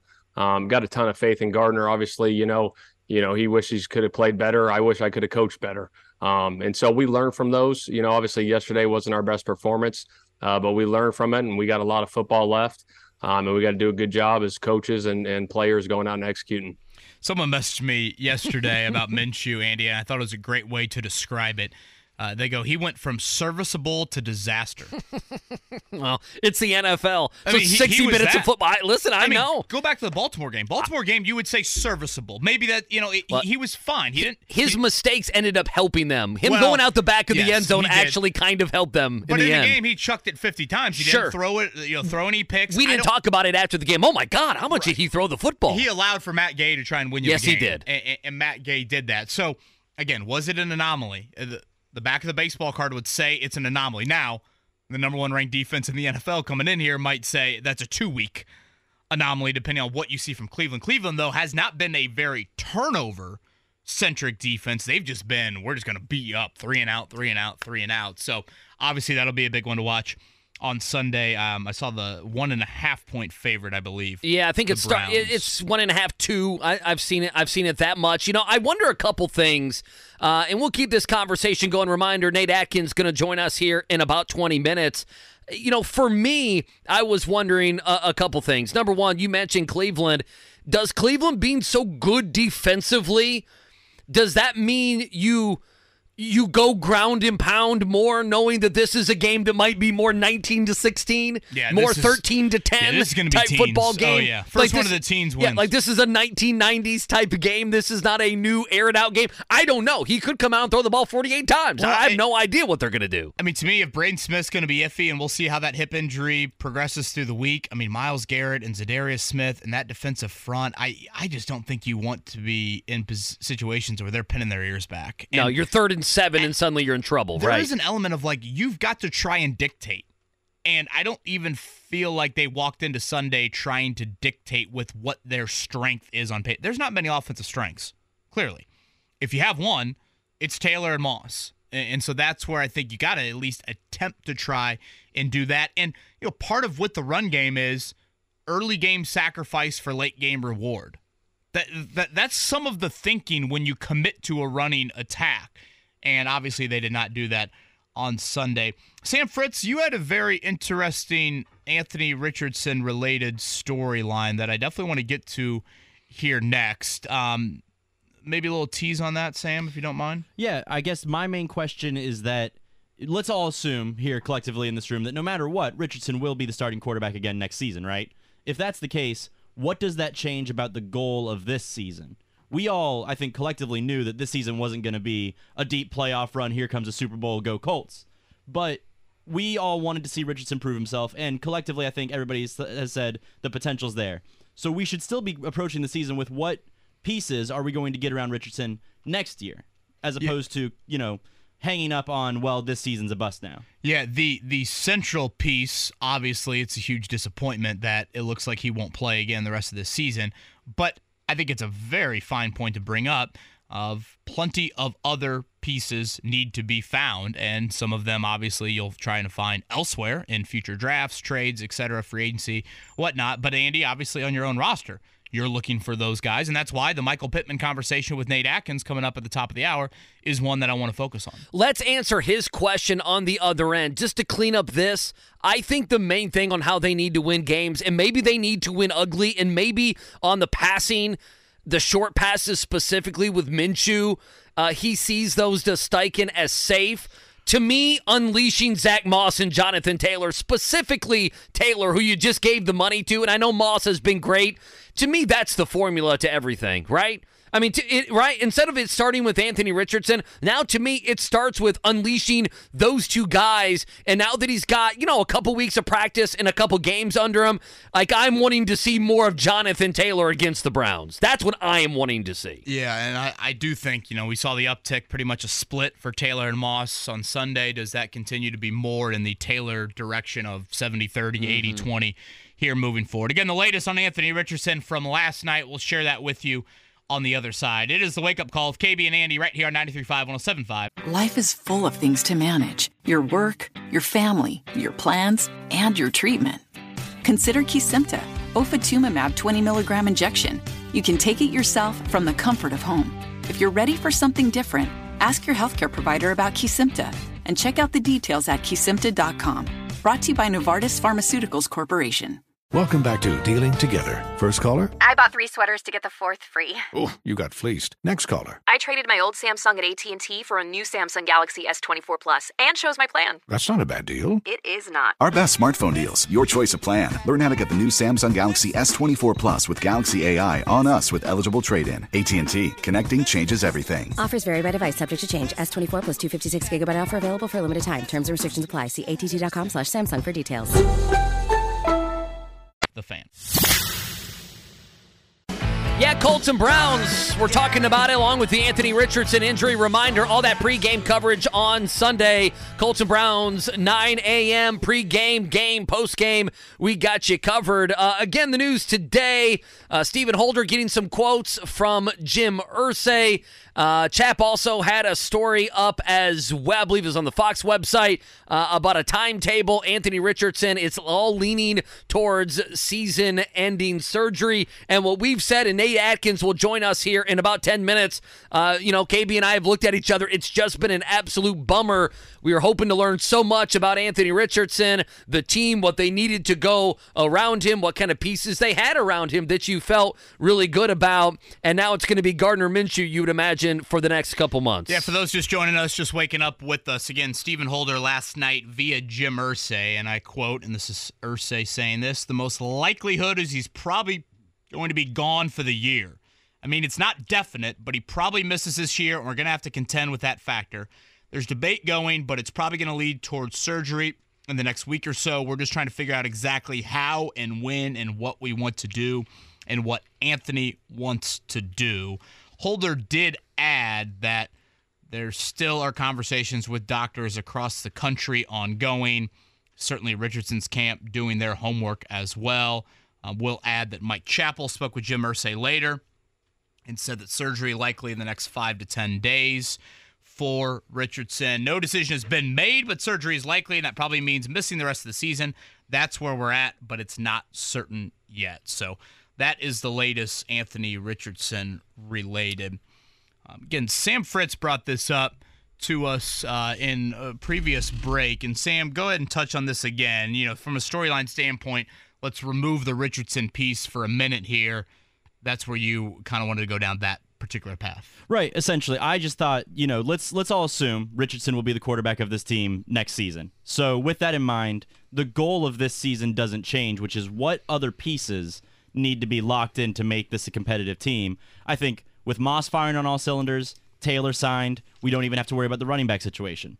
So now you've got O-line, D-line, defensive backs, receivers, that kind of those final questions. What's the final pieces that really need to be addressed so that we can enter next season saying, all right, go Colts, Super Bowl champions? Yeah, the only thing I would push back on before getting into those other storylines is, again, to me, the most important goal was Richardson's development and not the pieces around him. That was part of it. Pieces around him, certainly part of it. But for me, it was strictly reps, time on task, all of those things. Again, exposing the eyes, if you will. It's a phrase that I used earlier. Just get virgin eyes, I believe you said. Wait a minute. You said virgin eyes earlier today. And then I changed to expose. At 7:08, we did an odd 7:02 segment today. Yeah, that might need to be in the best of, Sam, on that for today. But other storylines. You just brought up Jonathan Taylor, okay? That was a storyline entering the season. How would it play out, okay? He's under contract for the next 3 years. Now you go down the list, Andy. Michael Pittman in a contract year. One that I think is just a huge, huge deal for the future around Richardson. You talk premium positions. Bernard Ryman in year 2. Kwity Paye in year 3. Those two guys respectively. Again, I feel better about Ryman than I do Paye. Kind of did at the start of the year. Been a flash or two from Kwity early on. Not as much here as of late. Again, that side of it. Left tackle, edge rusher. What does that look like? Then you get into the defensive guys in contract years. Grover Stewart, Kenny Moore, and then I think a pseudo-contract year for Shaquille Leonard. When you look at his contract situation, I did think Sunday was better from Leonard, but granted the bar was pretty low. He was second on the team in tackles, I believe. Up until this point, so how does he play out the rest of the year? And then I go to corner, and it hasn't been perfect, but I like what I've seen from Juju Brent so far. 100%. That was the name I was going to bring up. Yep. Highly competitive, right around the football. Again, a bit of baptism by fire, Andy, from how much time he missed this offseason. Put him out there against good wide receivers. Yeah. Let's go. Yeah, let's see him. I'm all in on the youth movement at corner because he kind of falls. I put Ryman and Paye in a separate category, Andy, because they're a little bit deeper into their NFL careers. But Brent's is in that as well because he plays a premium position. Now, he's a rookie, so I don't want to put that pressure on him just yet.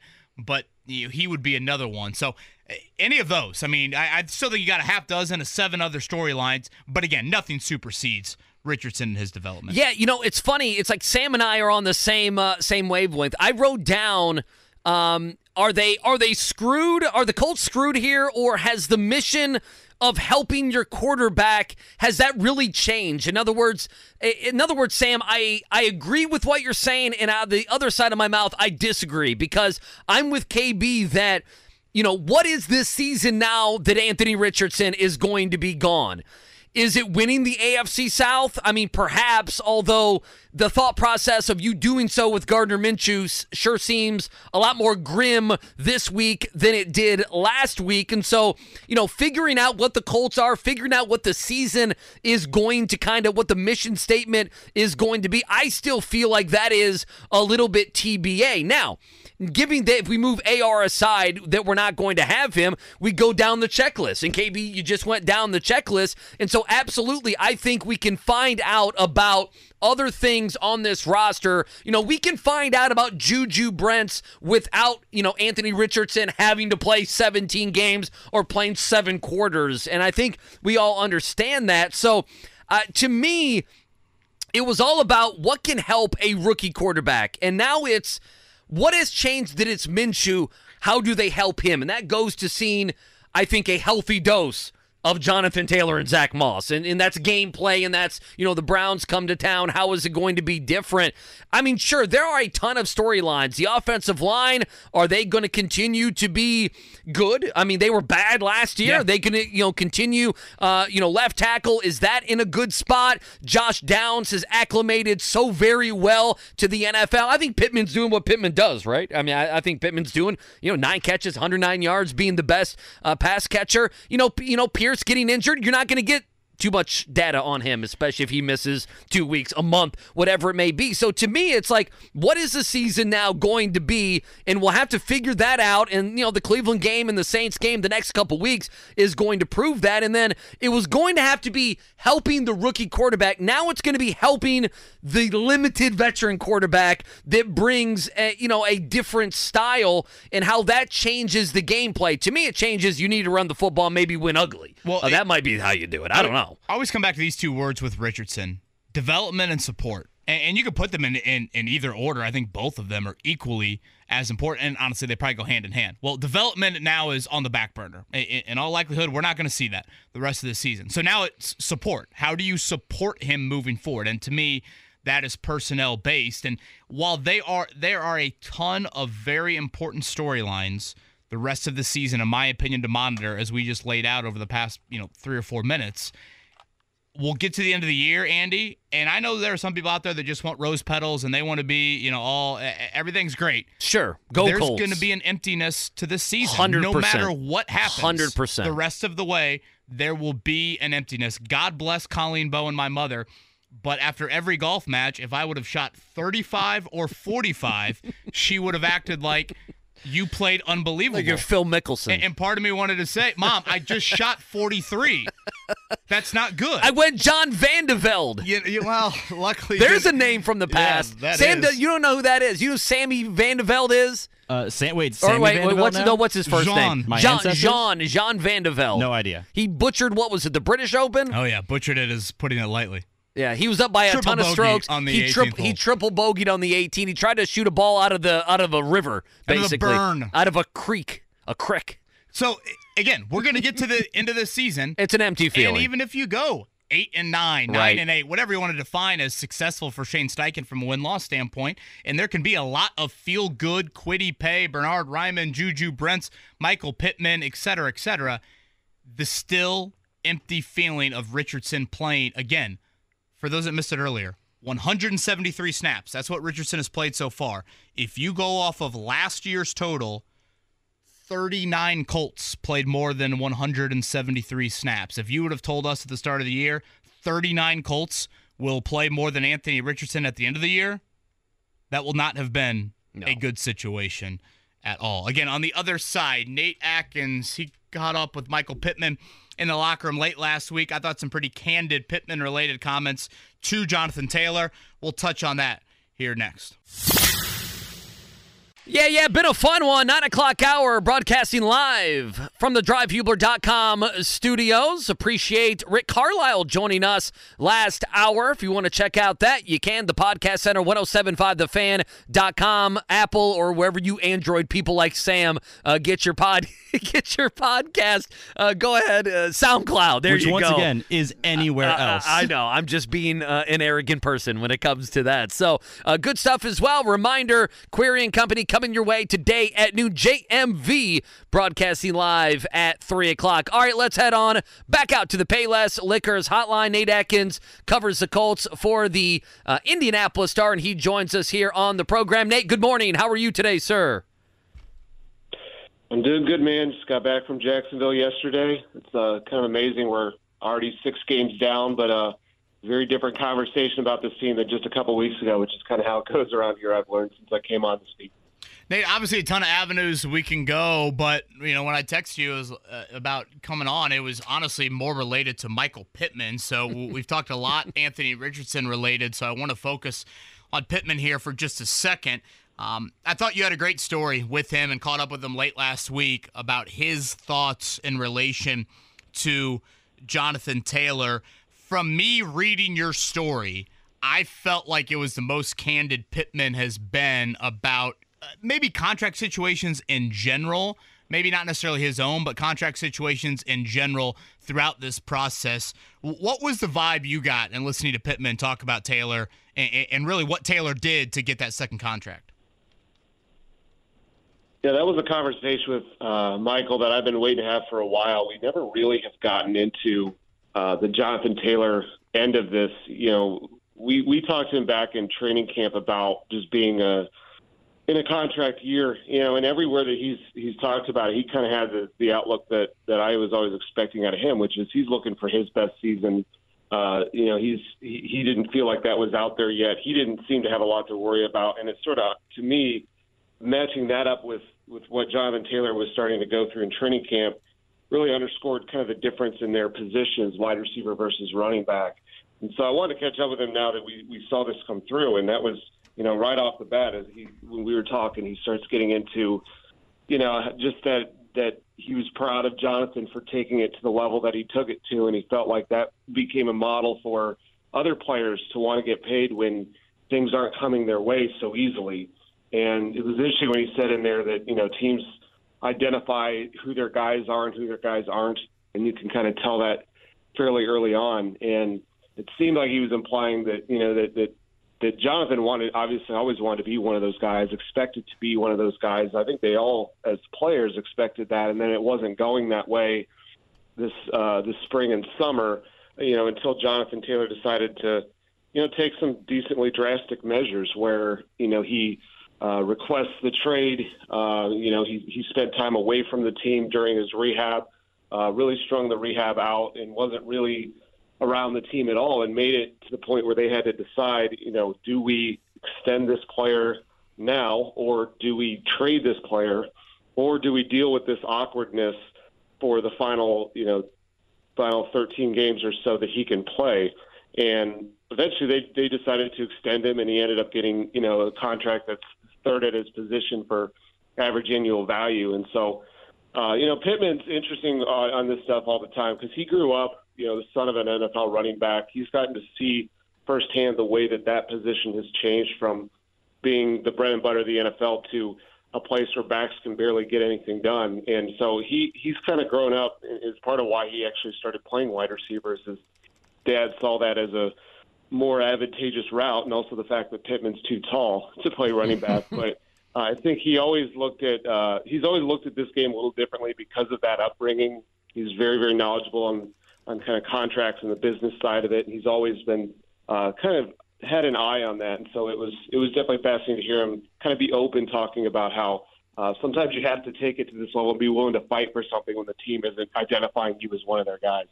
Yeah, Nate Atkins is with us here from the Indianapolis Star. Caught up with Michael Pittman late last week in regards to Jonathan Taylor's contract situation. I want to focus on this for just a little bit more, if you don't mind, Nate. I think Chris Ballard is a huge, huge Michael Pittman fan. I think he loves the way he plays the game, all of that stuff. And I'm reading your story, and Pittman had a quote in there that said, every player can take a page out of Taylor's book.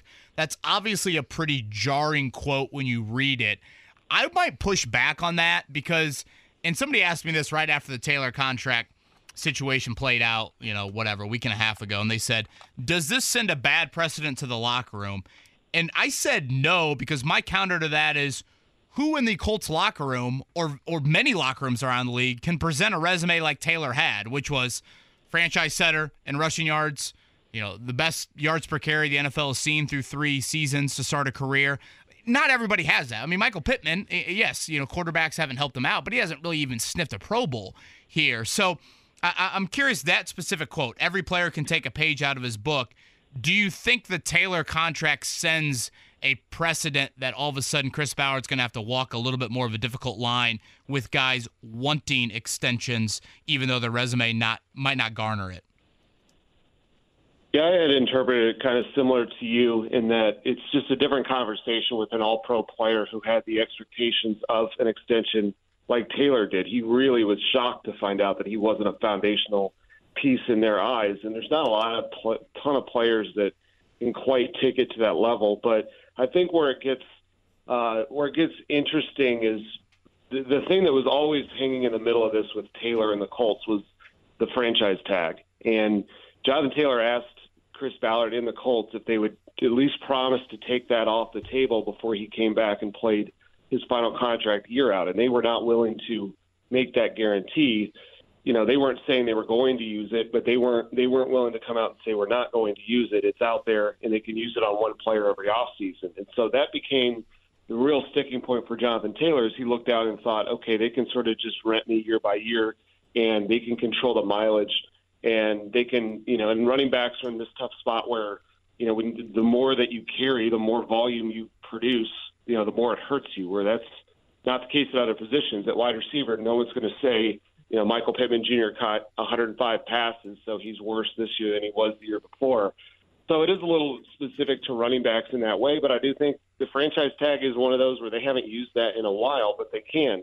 And now, that they signed Jonathan Taylor, they're not going to use it on him.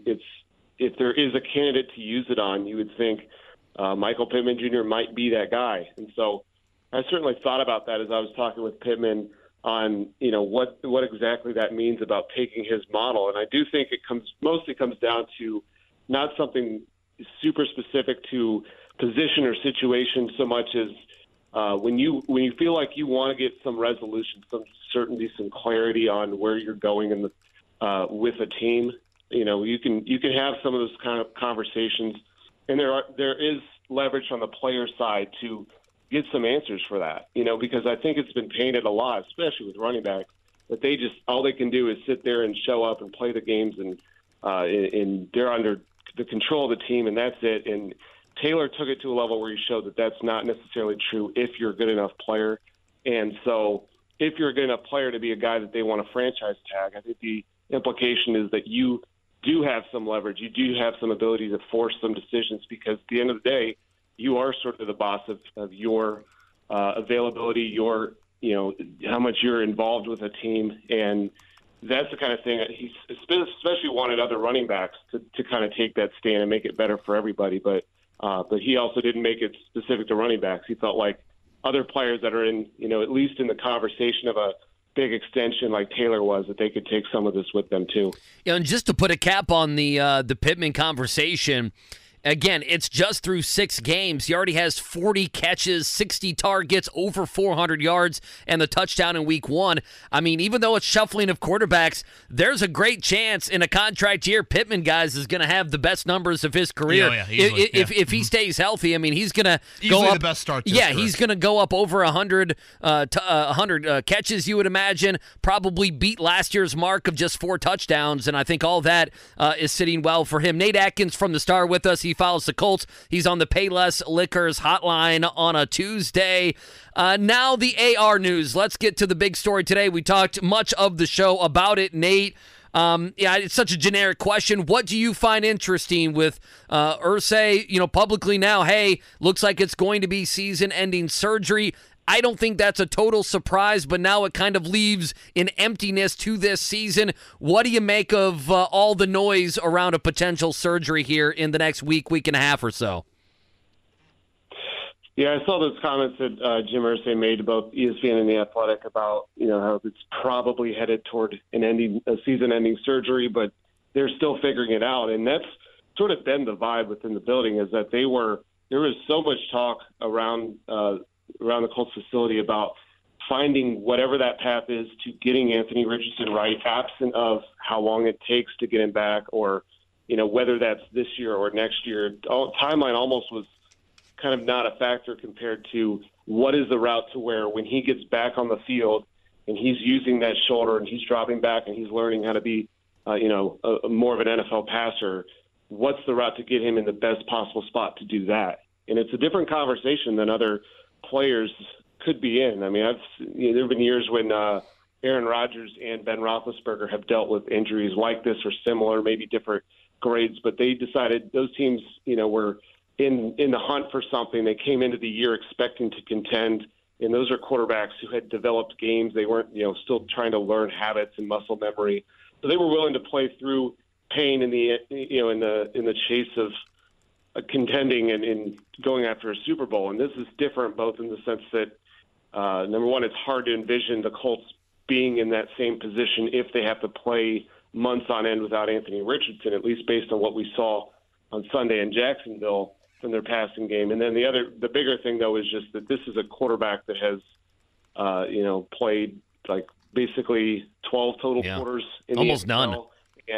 None. And I guess total starts he's played, like 16 since high school, something like that. So it's like he does not have really anything built up consistently in terms of his drop back passing game. There's certainly been flashes that you can be encouraged by, but the main thing that they want to avoid is bringing him back to where he's playing through pain. He's playing with something lesser than, a fully capable shoulder in the throwing shoulder.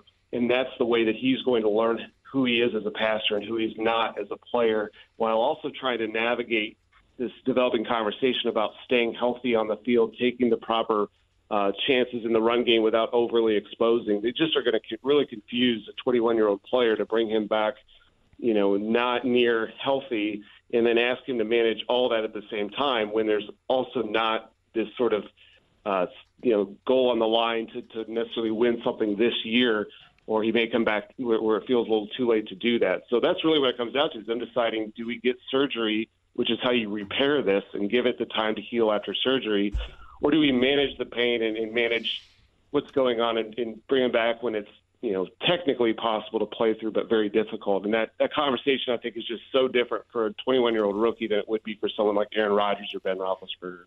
Nate, last one from me. And again, Nate Atkins from the Indianapolis Stars with us. Appreciate you making time for us here on this Tuesday morning.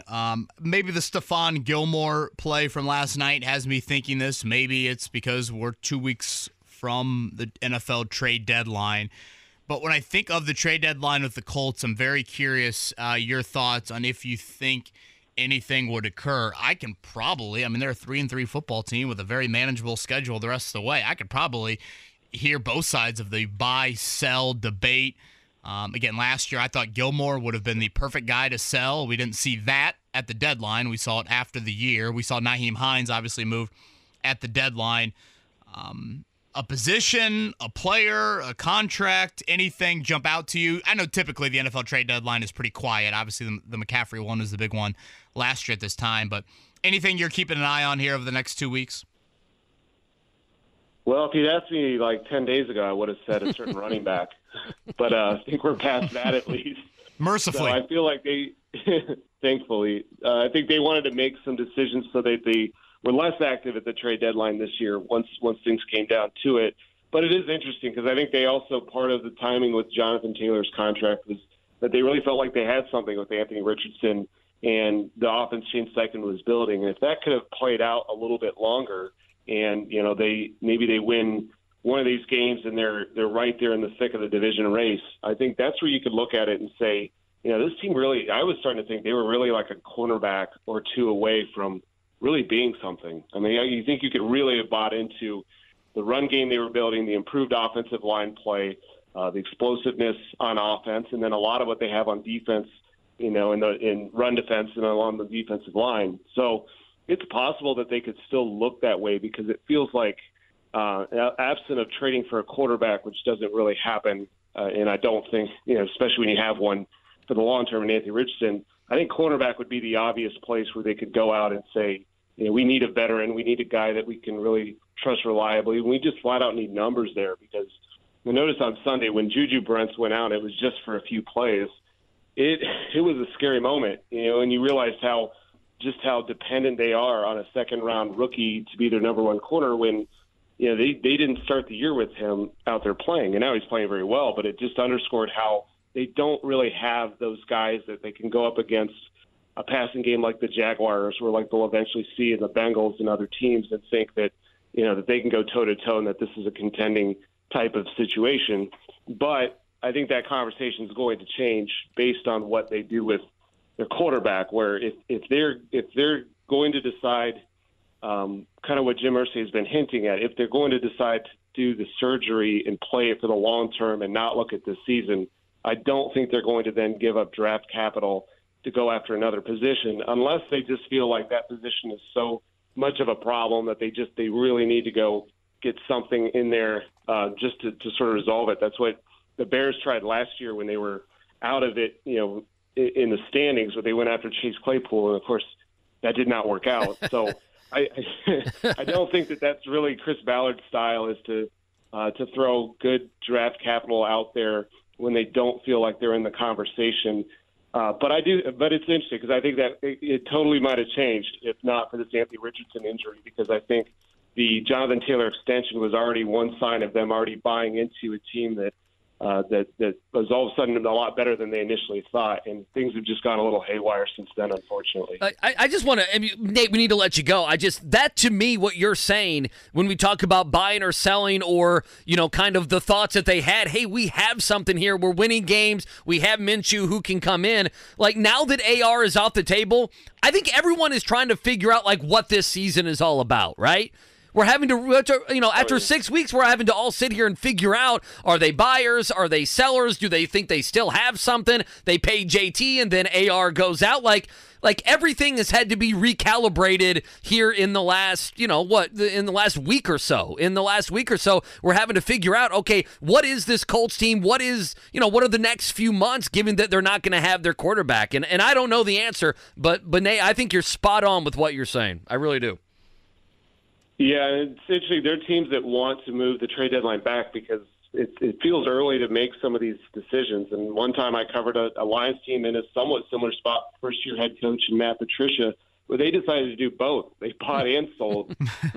They couldn't quite figure it out. They traded Golden Tate away, and then they traded for Snacks Harrison, and it was all kind of confusing. Yeah. And so this happens sometimes, and I think, like I said, it's week to week, where like just eight days ago or so, I think you really could have talked yourself into something different about the long-term potential of this season versus where they're at now, just based on the most important position. Yeah, I mean, when you compare it to Major League Baseball or the NFL or the NBA, it's a much earlier trade deadline, much more 50% of the season, whereas Major League Baseball and certainly the NBA, it's deeper into the kind of that 2/3 or 3/4 of the way through the year. Again, I encourage everyone to check out Nate's, I guess not his latest, but go back to Friday when Nate had something on Michael Pittman and his reaction to the Jonathan Taylor contract. Nate, great work with that, and thanks for making time. Appreciate it, Nate. Yeah, thanks for having me. That is Nate Atkins right there on the Payless Liquors hotline. I thought this was a great text here from Wes. Wes goes, I would agree that Pittman doesn't have Taylor's resume, but I would argue that Pittman is much more important to the Colts given the current state of their receivers and has more leverage than JT did. I would agree with that as well, and so much of it has to do just strictly with positional value and what that position means to a rookie quarterback that, has a leg element, but you have a question about, his throwing and just exactly, what the future holds at receiver. And it's not like Alec Pierce has made you sleep any easier at night at that position either. And I am so fascinated to watch the Pittman thing play out.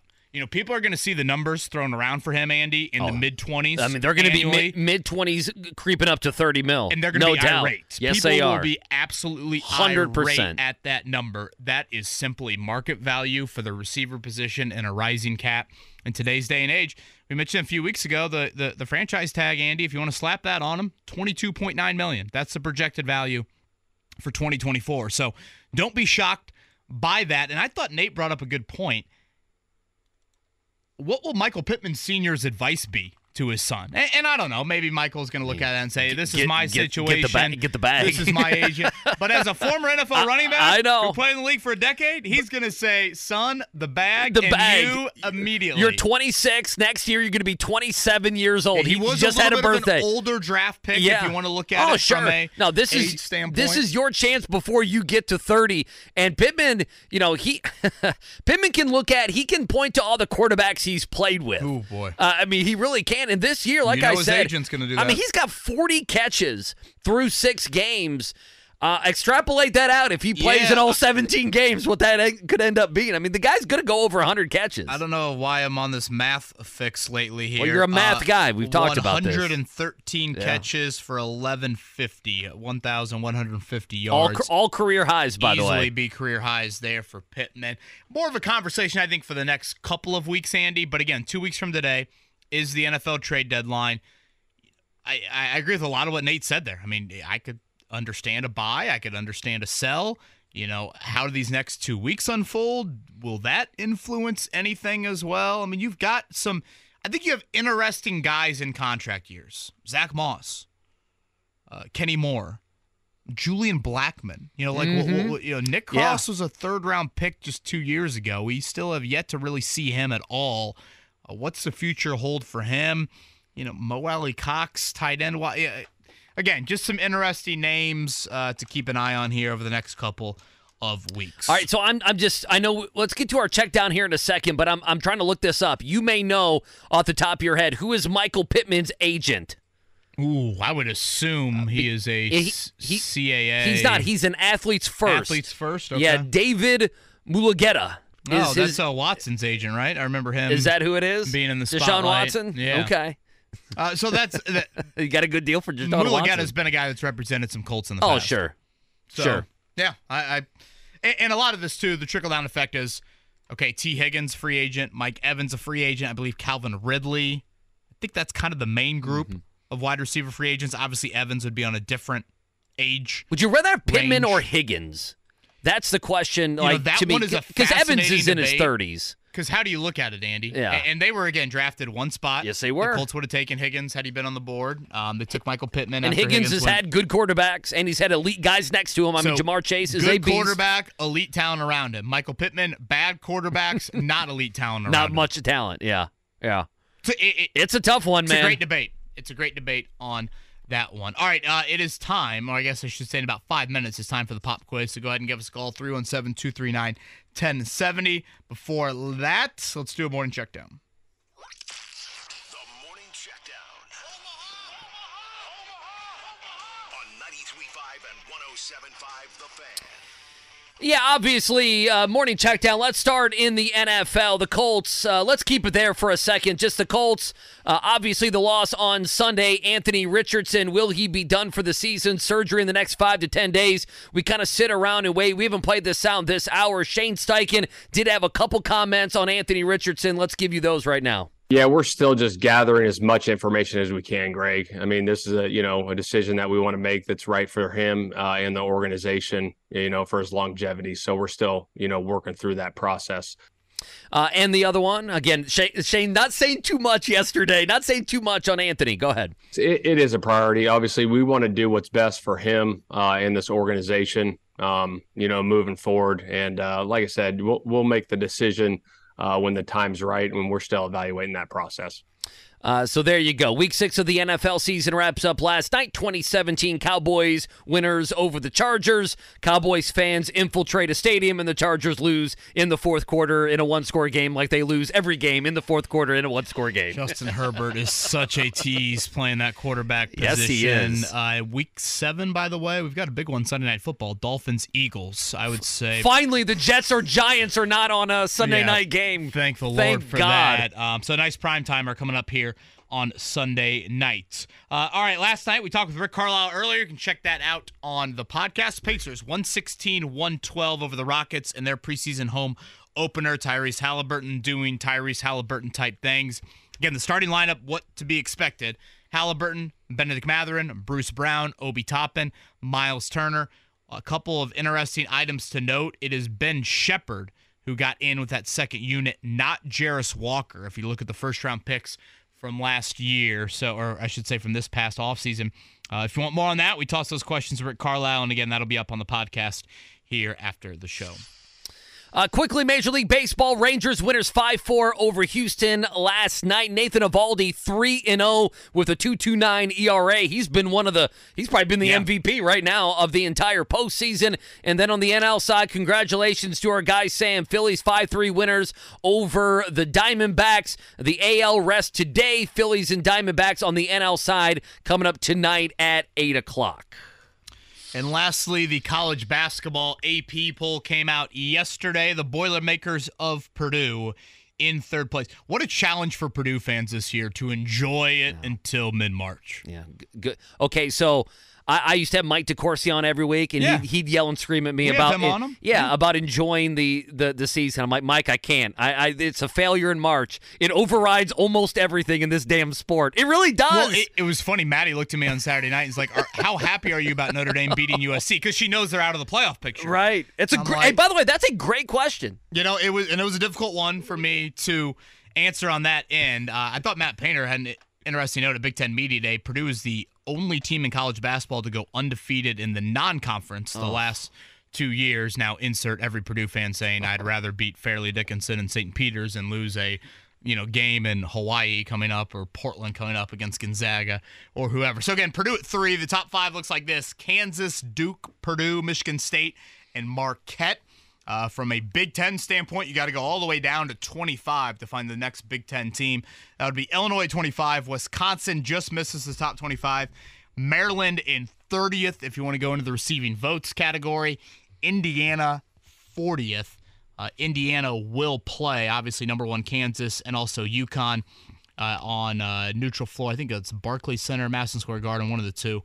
Coming up this year, Purdue, of course, is in that loaded field. It's no longer the Maui for this year, obviously, with all the tragedy there with the fires. That's been moved to the main island.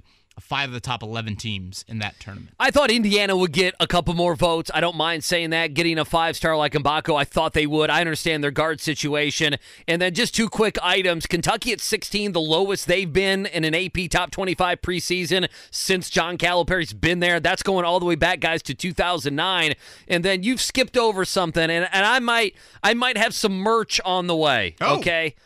Merch. And I know fans are going to crush me over this. People are going to crush me here. They're not happy about you saying boogie to Kentucky earlier. They're not going to like any of this. But my man Rick Pitino, do you see him getting some votes? St. John's, my man Ricky P. Did they really? Oh yeah, they're right up there. Wisconsin, Colorado, UCLA, and then St. John's. St. John's. I might have a St. John's hat coming. There was a split second I thought Notre Dame. Rick Pitino. Oh, they absolutely should. Oh, I'd be wearing I'd be wearing Notre Dame stuff right now. When I think of Catholic values, I think of Rick Pitino. 100%. Just values in general. Certainly family values. Certainly elite basketball coach. That Dookie coach, no denying that. Woo. All right, it's time for the pop quiz. 317-239-1070. Are we giving away those Toto tickets? Sorry, Sam, he has no idea. I was not informed. I can actually try and look that up real quick. We will look that up in the break. Might influence some calls there. 317-239-1070 for the pop quiz. Life is full of things to manage. Your work, your family, your plans, and your treatment. Consider Kesimpta, ofatumumab 20 milligram injection. You can take it yourself from the comfort of home.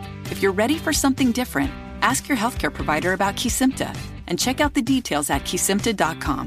Brought to you by Novartis Pharmaceuticals Corporation.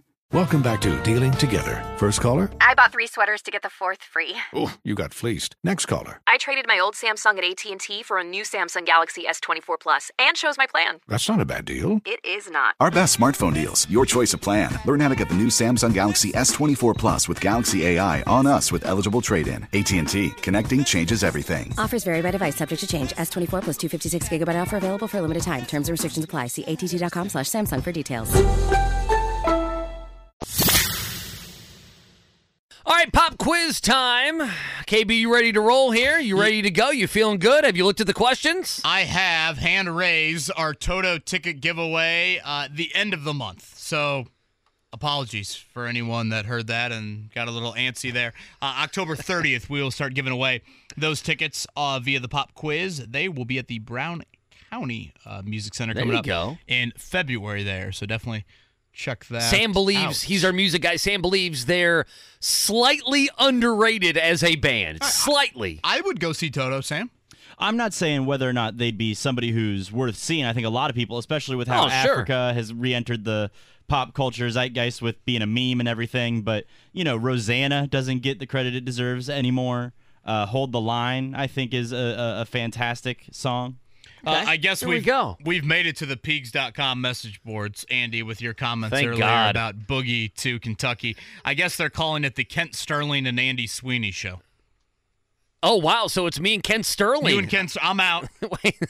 I'm out. Come on. Message boards are known for accuracy, if nothing else. Kent and I will have a laugh at that tomorrow. Kent Sterling. So you and How Kent, about that? Yeah. Well, that'd be a different show. Boogie to BBN. That was the... That's just why, listen, I had a Rivals guy say Kentucky's going to be feeling pretty good on Friday. That's all I know. I don't follow this. I'm just saying what happened. You know how the recruiting services work. You say that, the message boards are going to be... Well, isn't that good for us as a radio show? Now, I would like for the show to be properly attributed to both of us. I know. And maybe you don't want to be a part of that smoke that you'll get on Peegs.com. I don't know. No, Peegs it's a lot of smoke out there. Unhappy with me. I think I brought up, IU hasn't finished in the top 25 at Ken Palm in the last 7 years. And they're like, oh, he's a hater. I'm like, well, that's just actually a fact with that. That's not hating. The program's been down until Woodson took over. It's okay to say. All right, time for the pop quiz. A number 1 through 8, Andy Sweeney. Let's go with 2. 2 is who? That is going to Bobby. Bobby. Fittingly, Bobby. Bobby Knight. Hey, Bobby. Hey. I got KB. I already called my wife, said, hey, get ready. We're going to see Toto. Yeah, gosh. I'm an idiot, Bobby. Bobby, if you call back in 2 weeks, I'll try and finagle the phone lines and get you back on, all right? All right, I'm in. Sorry about that. Any way, shape, or form you were named after Bob Knight? No, but I met him once. Oh, okay. Care to share the interaction? Positive, negative? Yeah, how did that go? Very positive. He was giving a speech, got his picture on my desk. Look at that. Nice. How about that? Are you an IU fan, Bobby? Yep, IU grad and fan. Gotcha. Do people care enough about the football program to buy out Tom Allen? Football program? What is it? It's only like 21 mil, I think, to buy him out. More, Bobby. That reaction says it all right there. Yeah. Yeah. It's laughable. Homecoming with Rutgers, by the way, on Saturday. I saw Rutgers favored. Who wouldn't want to be there? I think it was 50-degree afternoon, Rutgers in Indiana. You ready to go? You want me to do question 1? All right, All Bobby, let's go, Bobby. The Pacers beat the Hawks 116-112 at the Fieldhouse last night.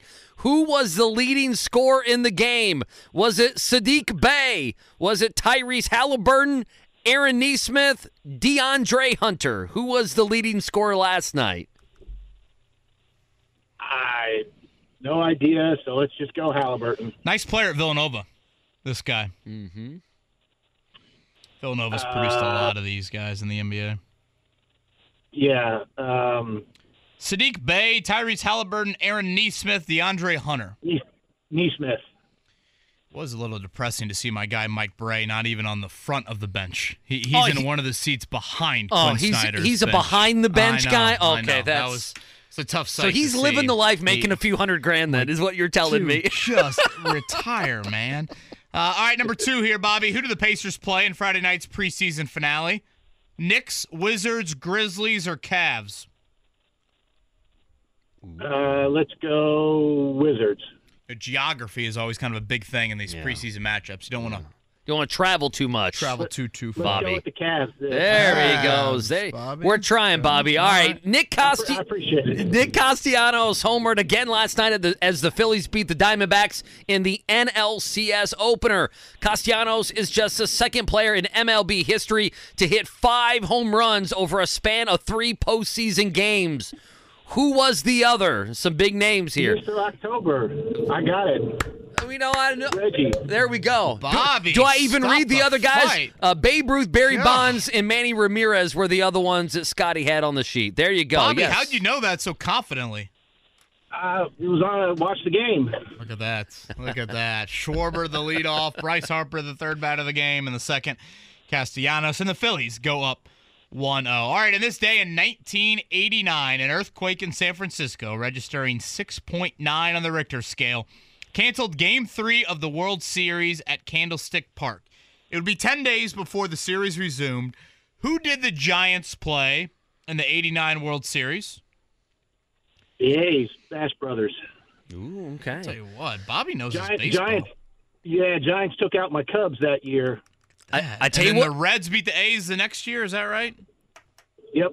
Scotty, he's smiling. He's so happy because Bobby knows his baseball. Bobby's like, listen, we do not have callers that know their baseball. Exactly. He's like, to hell with who the Pacers are playing on Friday in the preseason finale. Give me 1970s baseball and let me get Warren these right. Spawn's stepdaughter and where she went to college, and Bobby's ready to go. All right, last one, Bobby. Before leaving with an injury on Sunday, San Francisco's Christian McCaffrey scored a touchdown, including the playoffs. McCaffrey has scored a touchdown in 15 straight games that ties him for the second longest such streak in NFL history. Who has scored a touchdown in more consecutive games?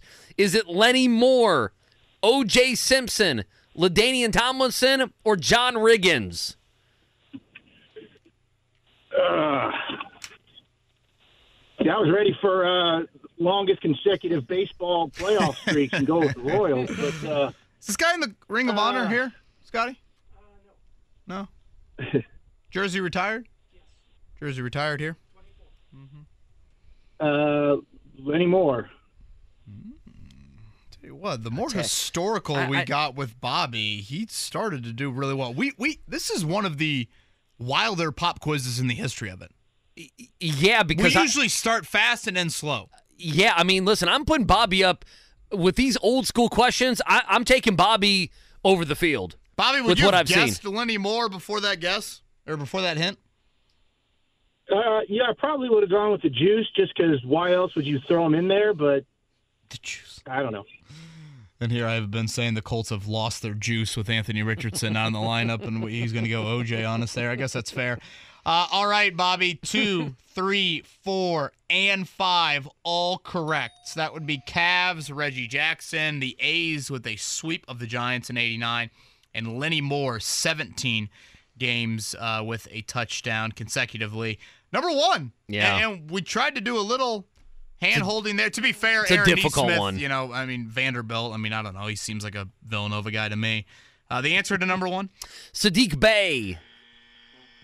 Leading scorer in last night's preseason game, Sadiq Bey with 21 points. Bobby, thank you for the call. DeAndre Hunter, that was a Pacers rumor at some point last year. Yeah, want to trade for him? He's a good player. He's a UVA, right? Yes, he is. He won a national title. Speaking of UVA, Rick Carlisle on with us earlier. You can check that out on the podcast. All right, we'll do it one final time here. It is the wake-up call with KB and Andy on a Tuesday. Life is full of things to manage. Your work, your family, your plans, and your treatment. Consider Kesimpta, ofatumumab 20 milligram injection. You can take it yourself from the comfort of home. If you're ready for something different, ask your healthcare provider about Kesimpta and check out the details at kesimpta.com. Brought to you by Novartis Pharmaceuticals Corporation. Welcome back to Dealing Together. First caller? I bought 3 sweaters to get the 4th free. Oh, you got fleeced. Next caller. I traded my old Samsung at AT&T for a new Samsung Galaxy S24 Plus and chose my plan. That's not a bad deal. It is not. Our best smartphone deals. Your choice of plan. Learn how to get the new Samsung Galaxy S24 Plus with Galaxy AI on us with eligible trade-in. AT&T. Connecting changes everything. Offers vary by device. Subject to change. S24 plus 256 gigabyte offer available for a limited time. Terms and restrictions apply. See att.com/Samsung for details. I just with all the Anthony Richardson stuff, I totally forgot to bring this up. And the sound, it would have been in Spanish, so it just would have been us playing the sound. But did you see last night, Monday Night Football? Last night, Sam, I don't know if you saw this. Radio, Scotty, right? I don't know if you saw this. But the Spanish broadcast of the Cowboys, they didn't have a radio booth for them. I don't know if they didn't reach out or they didn't have, surely it's a new stadium. They have 9 million radio booths there, you would imagine, right? Regardless, the Spanish-speaking announcers were just sitting out there in the middle with all the writers and all the blogger boys and all the TV guys and everybody else just doing their broadcast in Spanish while the big-time journalists were all sitting there. And KB, you've been in a lot of those rooms, as have I. How many annoyed journalists do you think were there? Oh, that's a great number. I absolutely love it. I thought it was outstanding seeing their reaction. They're screaming and yelling and doing their great broadcast, and everyone the energy's through the roof. Everyone I saw there had their AirPods in. AirPods glued to the TV for a replay. Because that's a very quiet working atmosphere. Yes. I know. Until last night. There are times where I'm like, all right, the high and my media, which, sadly I am a part of at times. Come on. I thought it was outstanding. For one game, you can appreciate that. It's a good story. Okay, so we've made it to the Peaks message board, all right? Me and Ken Sterling. I guess I'm more guilty by association than anything. They haven't even named me yet, based off the screenshots that I just got sent here. Okay. Oh, boy. Some local Indy 107.5 host said that he was told by a source that UK will be happy on Friday. That's what they said, yeah. So this seems like a real toss-up. And the response to that from the poster was, this is about Kent Sterling and some guy named Andy Sweeney, FYI. So they think I'm Kent Sterling. Yeah, but they put the some guy named Andy Sweeney. They put the some guy in front of my name, which is a slight at me. This morning show on 107.5 is really bad. These two guys they have now won't be on very long at all. Sports Talk Radio in Indianapolis has basically become a clown show in the last year. That was from a poster. Oh, man. A clown show? Anti-Ocho of Indy, if I'm reading this correctly here. Never heard of Andy Sweeney. Did he tweet or something? Or is he one of the 107.5 guys? So they're now looking up your bio. Let's go. Yeah, my last stop Indiana fans. Gosh, you had to be all over the recruiting message boards. They didn't love me because, Indiana was the third wheel and also wasn't winning any games. But I like Mike Woodson. Listen, I want to be clear. I'm a Mike Woodson fan. I thought yesterday they were going to get Boogie. But I don't know. The Kentucky gas bag people are very confident. Now, they're always confident. But Cal's went all in on this kid. So, I mean, listen, if Woody gets him from John Calipari, that's not one of these, well, we didn't want him, we have somebody else. No, I mean, Cal's went to go see him, to play in person, I want to say like 3 times. Enough Boogie Fland. I love you have a buddy that sends you that. Boogie Fland. Outstanding on the Peaks message boards here on this Tuesday morning. Again, the big news from last night, if you're just joining us, Anthony Richardson's latest update, Jim Irsay with Stephen Holder, who I believe will join Jake and Jimmy coming up at 2. Obviously, we'll have Stephen on tomorrow at 8. But Jim Irsay telling them that probably done for the season. Now, Irsay certainly clarified on several occasions, like, we have not made this decision yet. It sounds like the Richardson camp still needs to kind of sign off on this being the official decision here before surgery happens. But Irsay said also on several times that it's likely to occur in the next 5 to 10 days. So continue to await official word on that. But based off the Colts owner, it sounds like Anthony Richardson's rookie season is over. This is something, you have a bunch of topics for a show. When we get to the back end of the show, it's like I don't want to introduce something that we can use maybe at 7:15 tomorrow or something like that. But just one item that maybe we can chew on as a show is... And listen, I don't view things a lot of times through the positive prism. I want to be abundantly clear. And, I would say fans of the Colts and frustrated fans and fans that have went through the losing. You mentioned how bad they were last year. And you mentioned, Andrew Luck playing injured. And, that kind of infests maybe our viewing of any injury, especially at quarterback, especially one like Anthony Richardson. I don't know. I mean, are there fans out there, and again, we'll dive into more of this tomorrow. Are there fans out there that view this, KB? They can view it, I should say, through the positive prism of he showed us something. He's still super young. Let's get his body right this offseason. This was just kind of a fluke injury. Let's get that arm, let's get that shoulder right, and we'll be back next year. And meanwhile, let's have fun with, the Minshew mania. Let's win some games, and let's figure out if we do have a corner, if we do have a left tackle, if, defensive line, if there are guys that are worth keeping. Let's figure out a Michael Pittman. Hey, this season we got Jonathan Taylor signed. He's going to be a Colt for the, for the prime of his career. I'm not able to do that. I wonder how many fans are able to do that. I think there is a chunk. I don't think it's, if we did a poll, I don't think the poll would be over 50%, but I do think there is a chunk that looks at the sample size and says that is so encouraging by what we saw. And honestly, he kind of answered some questions in playing, and I say answered, again, with the caveat of the sample size, of like, oh yeah, he can throw at this level. He can make some there is plenty of poise in the pocket. He executed a late game comeback against the Rams, those sorts of things. So I do think there is that. Probably in this market, again, PTSD, the Andrew Luck situation weighs, I would say, a little bit bigger. And rightfully so. Rightfully so. Even if you didn't have the luck element. Some people have brought up, like Matthew, I think Stafford and Josh Allen are the two names most brought up as like shoulder issues and or missed time early in their careers, and they still have obviously gone on to have great careers. Now, again, the devil's advocate for me, Andy would say Matthew Stafford plays the game from the pocket. Well, Drew Brees too, but he's a complete pocket guy. I mean, Bruce tore up his arm, what was it? San Diego. San Diego was going to go to Miami, didn't go to Miami, went to New Orleans. Yeah, so, you go back, obviously Brees and Stafford are more of pocket passers. And in Allen's, the fact that Josh Allen has missed one game in the last 5 years it's unbelievable. Is one of the more astonishing feats in NFL history. Total agreement. That dude is so reckless playing it. So, again, maybe Anthony Richardson will go down that path. So, I think what's difficult for me is just there's an unknown. When we discuss injuries, Andy, it's an unknown. When we discuss other stuff that's more concentrated, like on-field 60-minute action, there's a little bit more that I feel like conviction with and I don't know, confidence with in kind of sharing my thoughts. Whereas with injuries, man, who the bleep knows? Yeah, well, see, my biggest problem is I don't totally believe in the let's get his body right for next year, because you don't know the hits that he's going to take next year.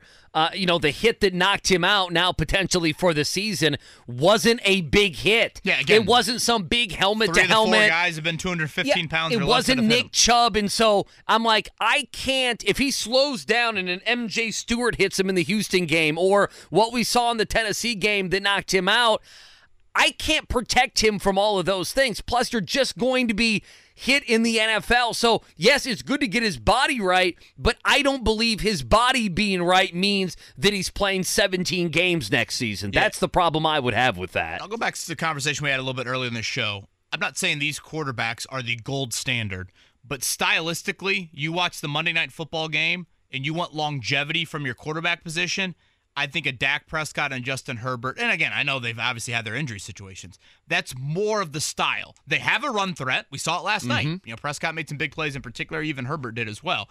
But for the most part, they want to sit in that pocket and operate from there for 80, 90% of the game. But if you don't account for their legs, they can burn you. Obviously, Richardson's got more of a leg element.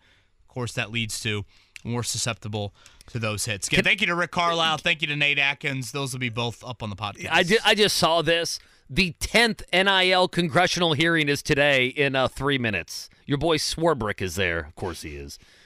He's retiring. The 10th NIL so is the Notre Dame president, Father John Jenkins.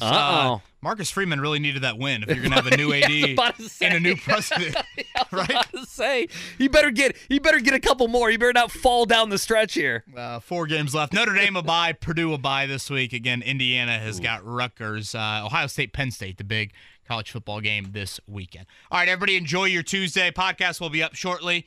We'll be back at it tomorrow. It's a wake-up call with KB and Andy.